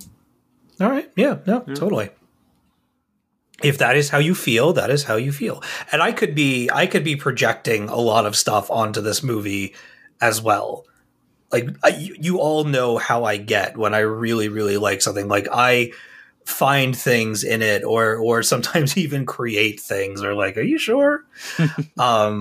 So I just, I dug it. All right, let's see. Do we want to hit anything else? Bob, you said that you wanted to talk about the Riddler for a little bit. Would you like to do that? Sure. This whole gimp nerd Riddler serial killer, I didn't dig at all. I know they're pulling this as they did another bit later on from the Earth 1 stuff, which isn't supposed to count, so to speak. Mm-hmm. So that's... I may have missed some stuff with the Riddler over the years. I'm not saying it should be Frank Gorshin, but serial killer silliness in the mask. I just didn't like it all. And that then plays into the detective sort of aspect you guys are talking about. There's a little bit of that. He answers some riddles here and there. But as in the Nolan films, Batman's completely ineffectual at stopping people from getting murdered, about stopping this city being flooded, and hundreds, if not thousands, of people dying right just in Gotham Square Garden. And then he's the inspiration for hope. Okay, you kind of let this all happen at a certain level because you weren't very good at your job. The Riddler escapes, and it's only, he went down the fire escape. Or a little later on, it's, my dad lays carpet, so I know what that is. Well, shouldn't you? I mean, I'm not saying you should be Sherlock Holmes at this stage of his career and know everything about every cigar ash to ever come down the road, or every cufflink that someone wears. But I didn't see a lot of, he throws some crap on the floor and draws a big question mark and some lines. I don't know. I'm saying I don't want to pee on anyone's cornflakes here, but I saw a much different movie than you guys did. I felt like the gears were turning throughout the movie as he was trying to. So I mean, he solved the riddles right away, but so could an 8-year-old kid with a riddle book. Come on. Yeah, but like pulling the carpet up and finding the map underneath. He only pulls up the carpet because the cop tells him it's a carpet tool. He didn't figure that out. The policeman did. This is the growing pains Batman movie. Yeah. I could see that. See, I think the Riddler, I enjoyed Paul. I actually saw an interview with him the other day, and it's Dano, not Dano, which I've been saying Dano for ever since There Will Be Blood. And he said his own name the other day, and it was Dano. And I was like, get out of here. You don't know your own name. I think that I haven't really formed a full opinion about him yet. I thought his performance was very, very out there. And there were times where I was really taken by it and be like, man, he's really, really going for it. And then there were other times where I was kind of laughing at it and like be like, all right, guy, like maybe calm it down. But I did kind of delight in the madness and kind of the weird. They did like a little bit of a Bane speak thing with his voice and that mask and just having it be so extreme. Well, that's the whole thing with the Zodiac and the Zodiac Killer and like the 1970s chase for him. And when he was on like television, like maybe called into television shows and things like that. He wasn't like the most physically impressive and accomplished person. He almost relished more in the fact of being the Zodiac rather than being a mass murderer. And I kind of I think they're using the name Riddler here. It didn't feel like what Bob is saying, like the classic Riddler character. He'll always be the best. Well, it would have been better if they would have done like, and it's hinted at in the movie with the whole Elliot murder. That goes back to the character of Hush, who that's what I was saying. Yes, yes, it would have been better maybe if they did use Hush rather than the Riddler. But I don't think that name would have hit with the audience like the Riddler would have did. But that's the point I was making. But remember, in the animated movie Hush, the Riddler ends up being Hush. Yeah, that's in the Jeff Loeb stuff. Yeah, it just seemed weird to me. There's so many carryovers from the animated movies to this, and the Long Halloween. There's so many ties into the yeah. Didn't they even like when he's watching the projector? There was a word that flashed up that said "hush." Yes. Yeah. That was the whole hint at it. Yeah. I'm a sucker for prosthetics, and I know we mentioned him before, but I don't want to go get out of this conversation without saying just how absolutely incredible of a job they did with Colin Farrell as Oswald Cobblepot. Can't even tell it's him. Everything from his voice to his mannerisms, just he was great. Like he was funny. He was interesting. He looked just unrecognizable. Like, that's the kind of thing that when the awards come up, if this isn't nominated for hair and makeup, I'm going to lose it. They want to give, Jared Leto a chance to do his Gucci thing and nominate that. You better nominate this guy. Really love that club scene when Batman goes into the club and all those red and black lights start coming down and that music kicks in. The Batmobile, when like they get out of the warehouse and all of a sudden in the alley, that thing just fires up, and it was like, oh man. And that chase scene of them blowing through those streets and everything was pretty neat. That was a good scene. I didn't like that at all. Oh, I love that. I had a good time. To me, the choreography of the chase, you need the geography. And we got lots of close-ups of faces and hands and steering wheels and tires, and never felt like I was watching, the French Connection or Bullet or. I see. I liked that there were a lot of shots where like it almost looked like the camera was on the hood of the car, and you had that almost like Coke bottle fisheye lens on the driver, and the rest was just kind of like blurred and scratched out. And that's what cheesed me off completely. Yeah.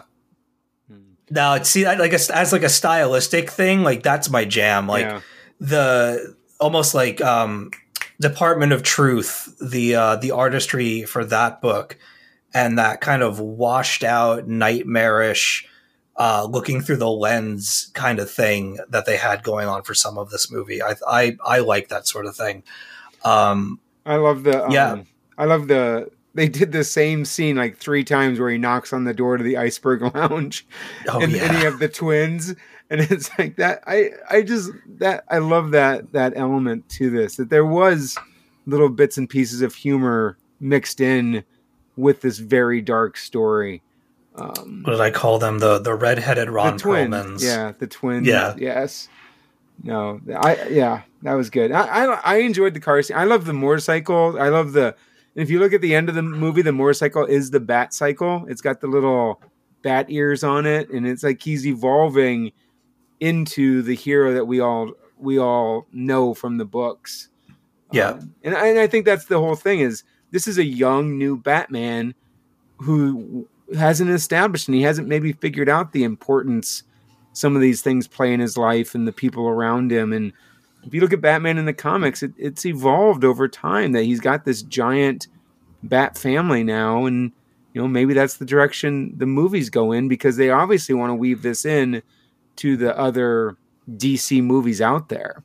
Well, I think this is going to be part of its own universe. Yeah. So you'll have the Batman, then you'll have the GCPD stuff or the Arkham Asylum stuff, and then you'll have the Batgirl stuff too. That pissed me off that they made her Martha Arkham.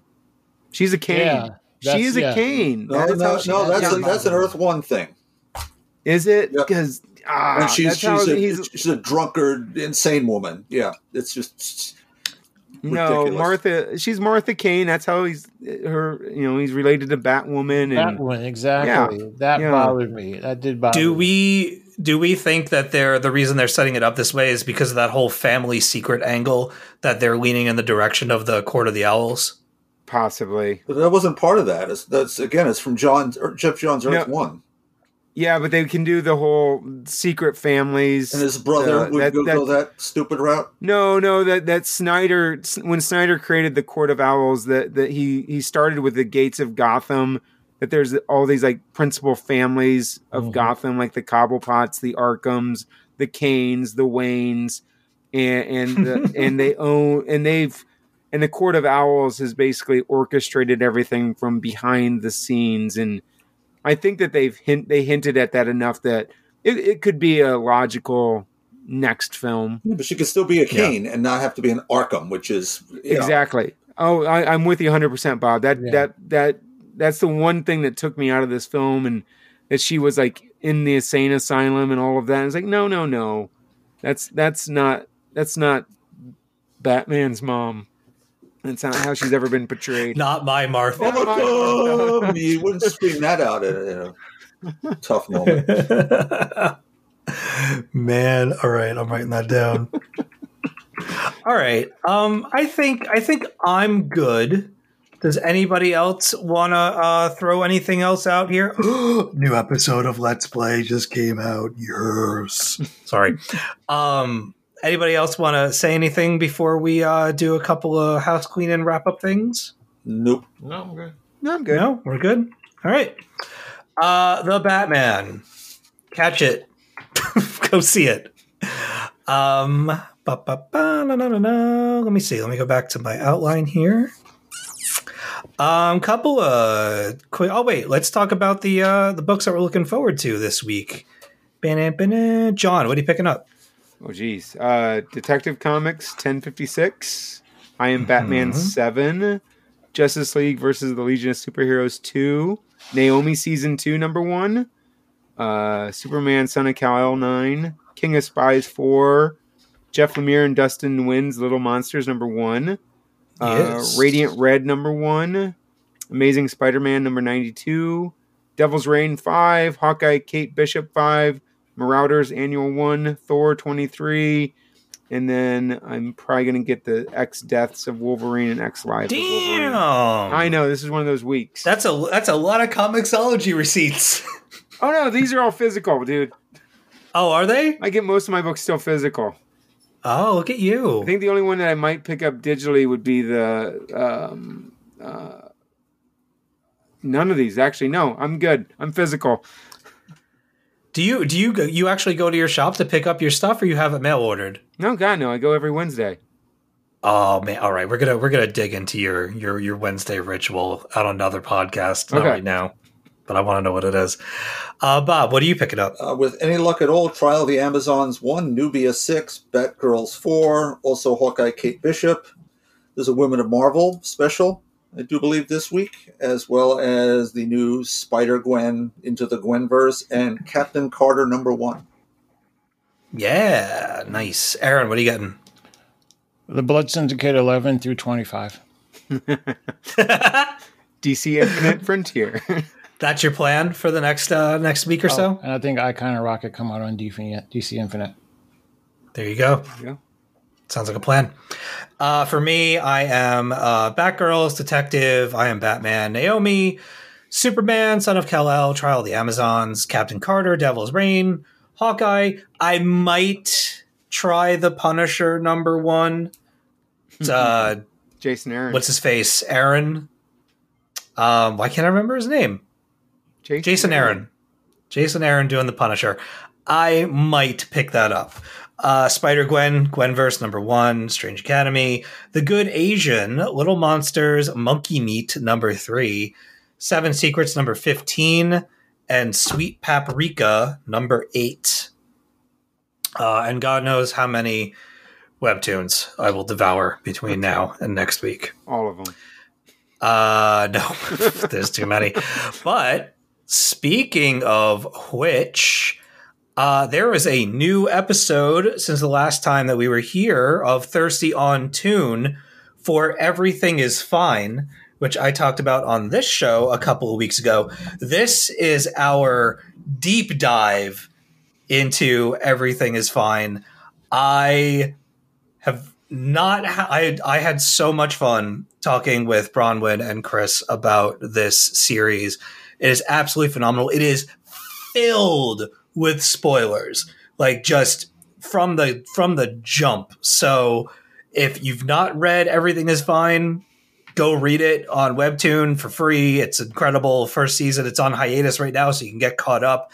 Or if you just want to listen to us have a ton of fun, go and download that episode. It is on the main Talking Comics feed right now.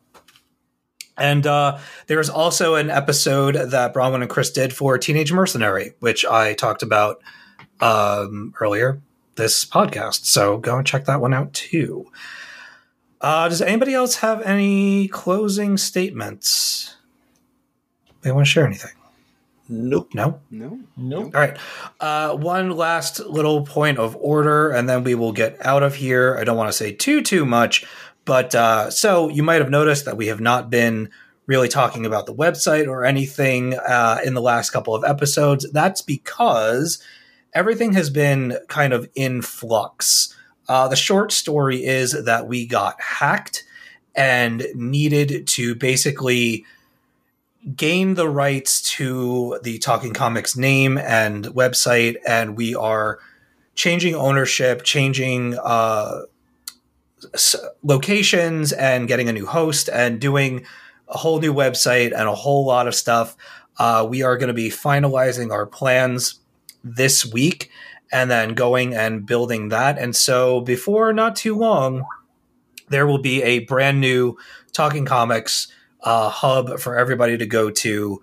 And there might be some surprises along the way as we build that out, because we will be in charge of the site wholesale and decide what we're going to do with that, who we're going to host on it, and who is going to be a part of the extended Talking Comics family. So we will let you know. That's going to take a couple of weeks. But once it's up, you will be, well, not the first people to know about it, but right behind us. And if anything major happens, we'll of course update you on this show. And if any of our contributors are listening, hang tight. We will be contacting everyone. In the meantime, enjoy the review folder.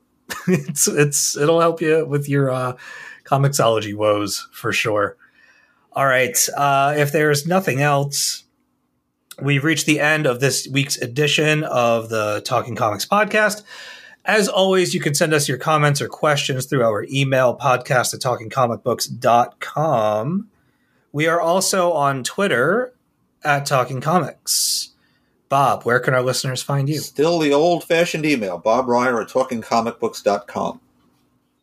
Wonderful. Aaron, where are you? @Aaron J. Amos. John? @John P. Burkle. Hooray! Joey is @Joey Bracino online. I am @dead_Anchorus on Twitter and Instagram. So for Bob. Welcome! Paula! For Aaron. Wow. For John. Good night. And for me, thank you so much for listening. Be excellent to each other. And until next time on the Talking Comics podcast, to be continued.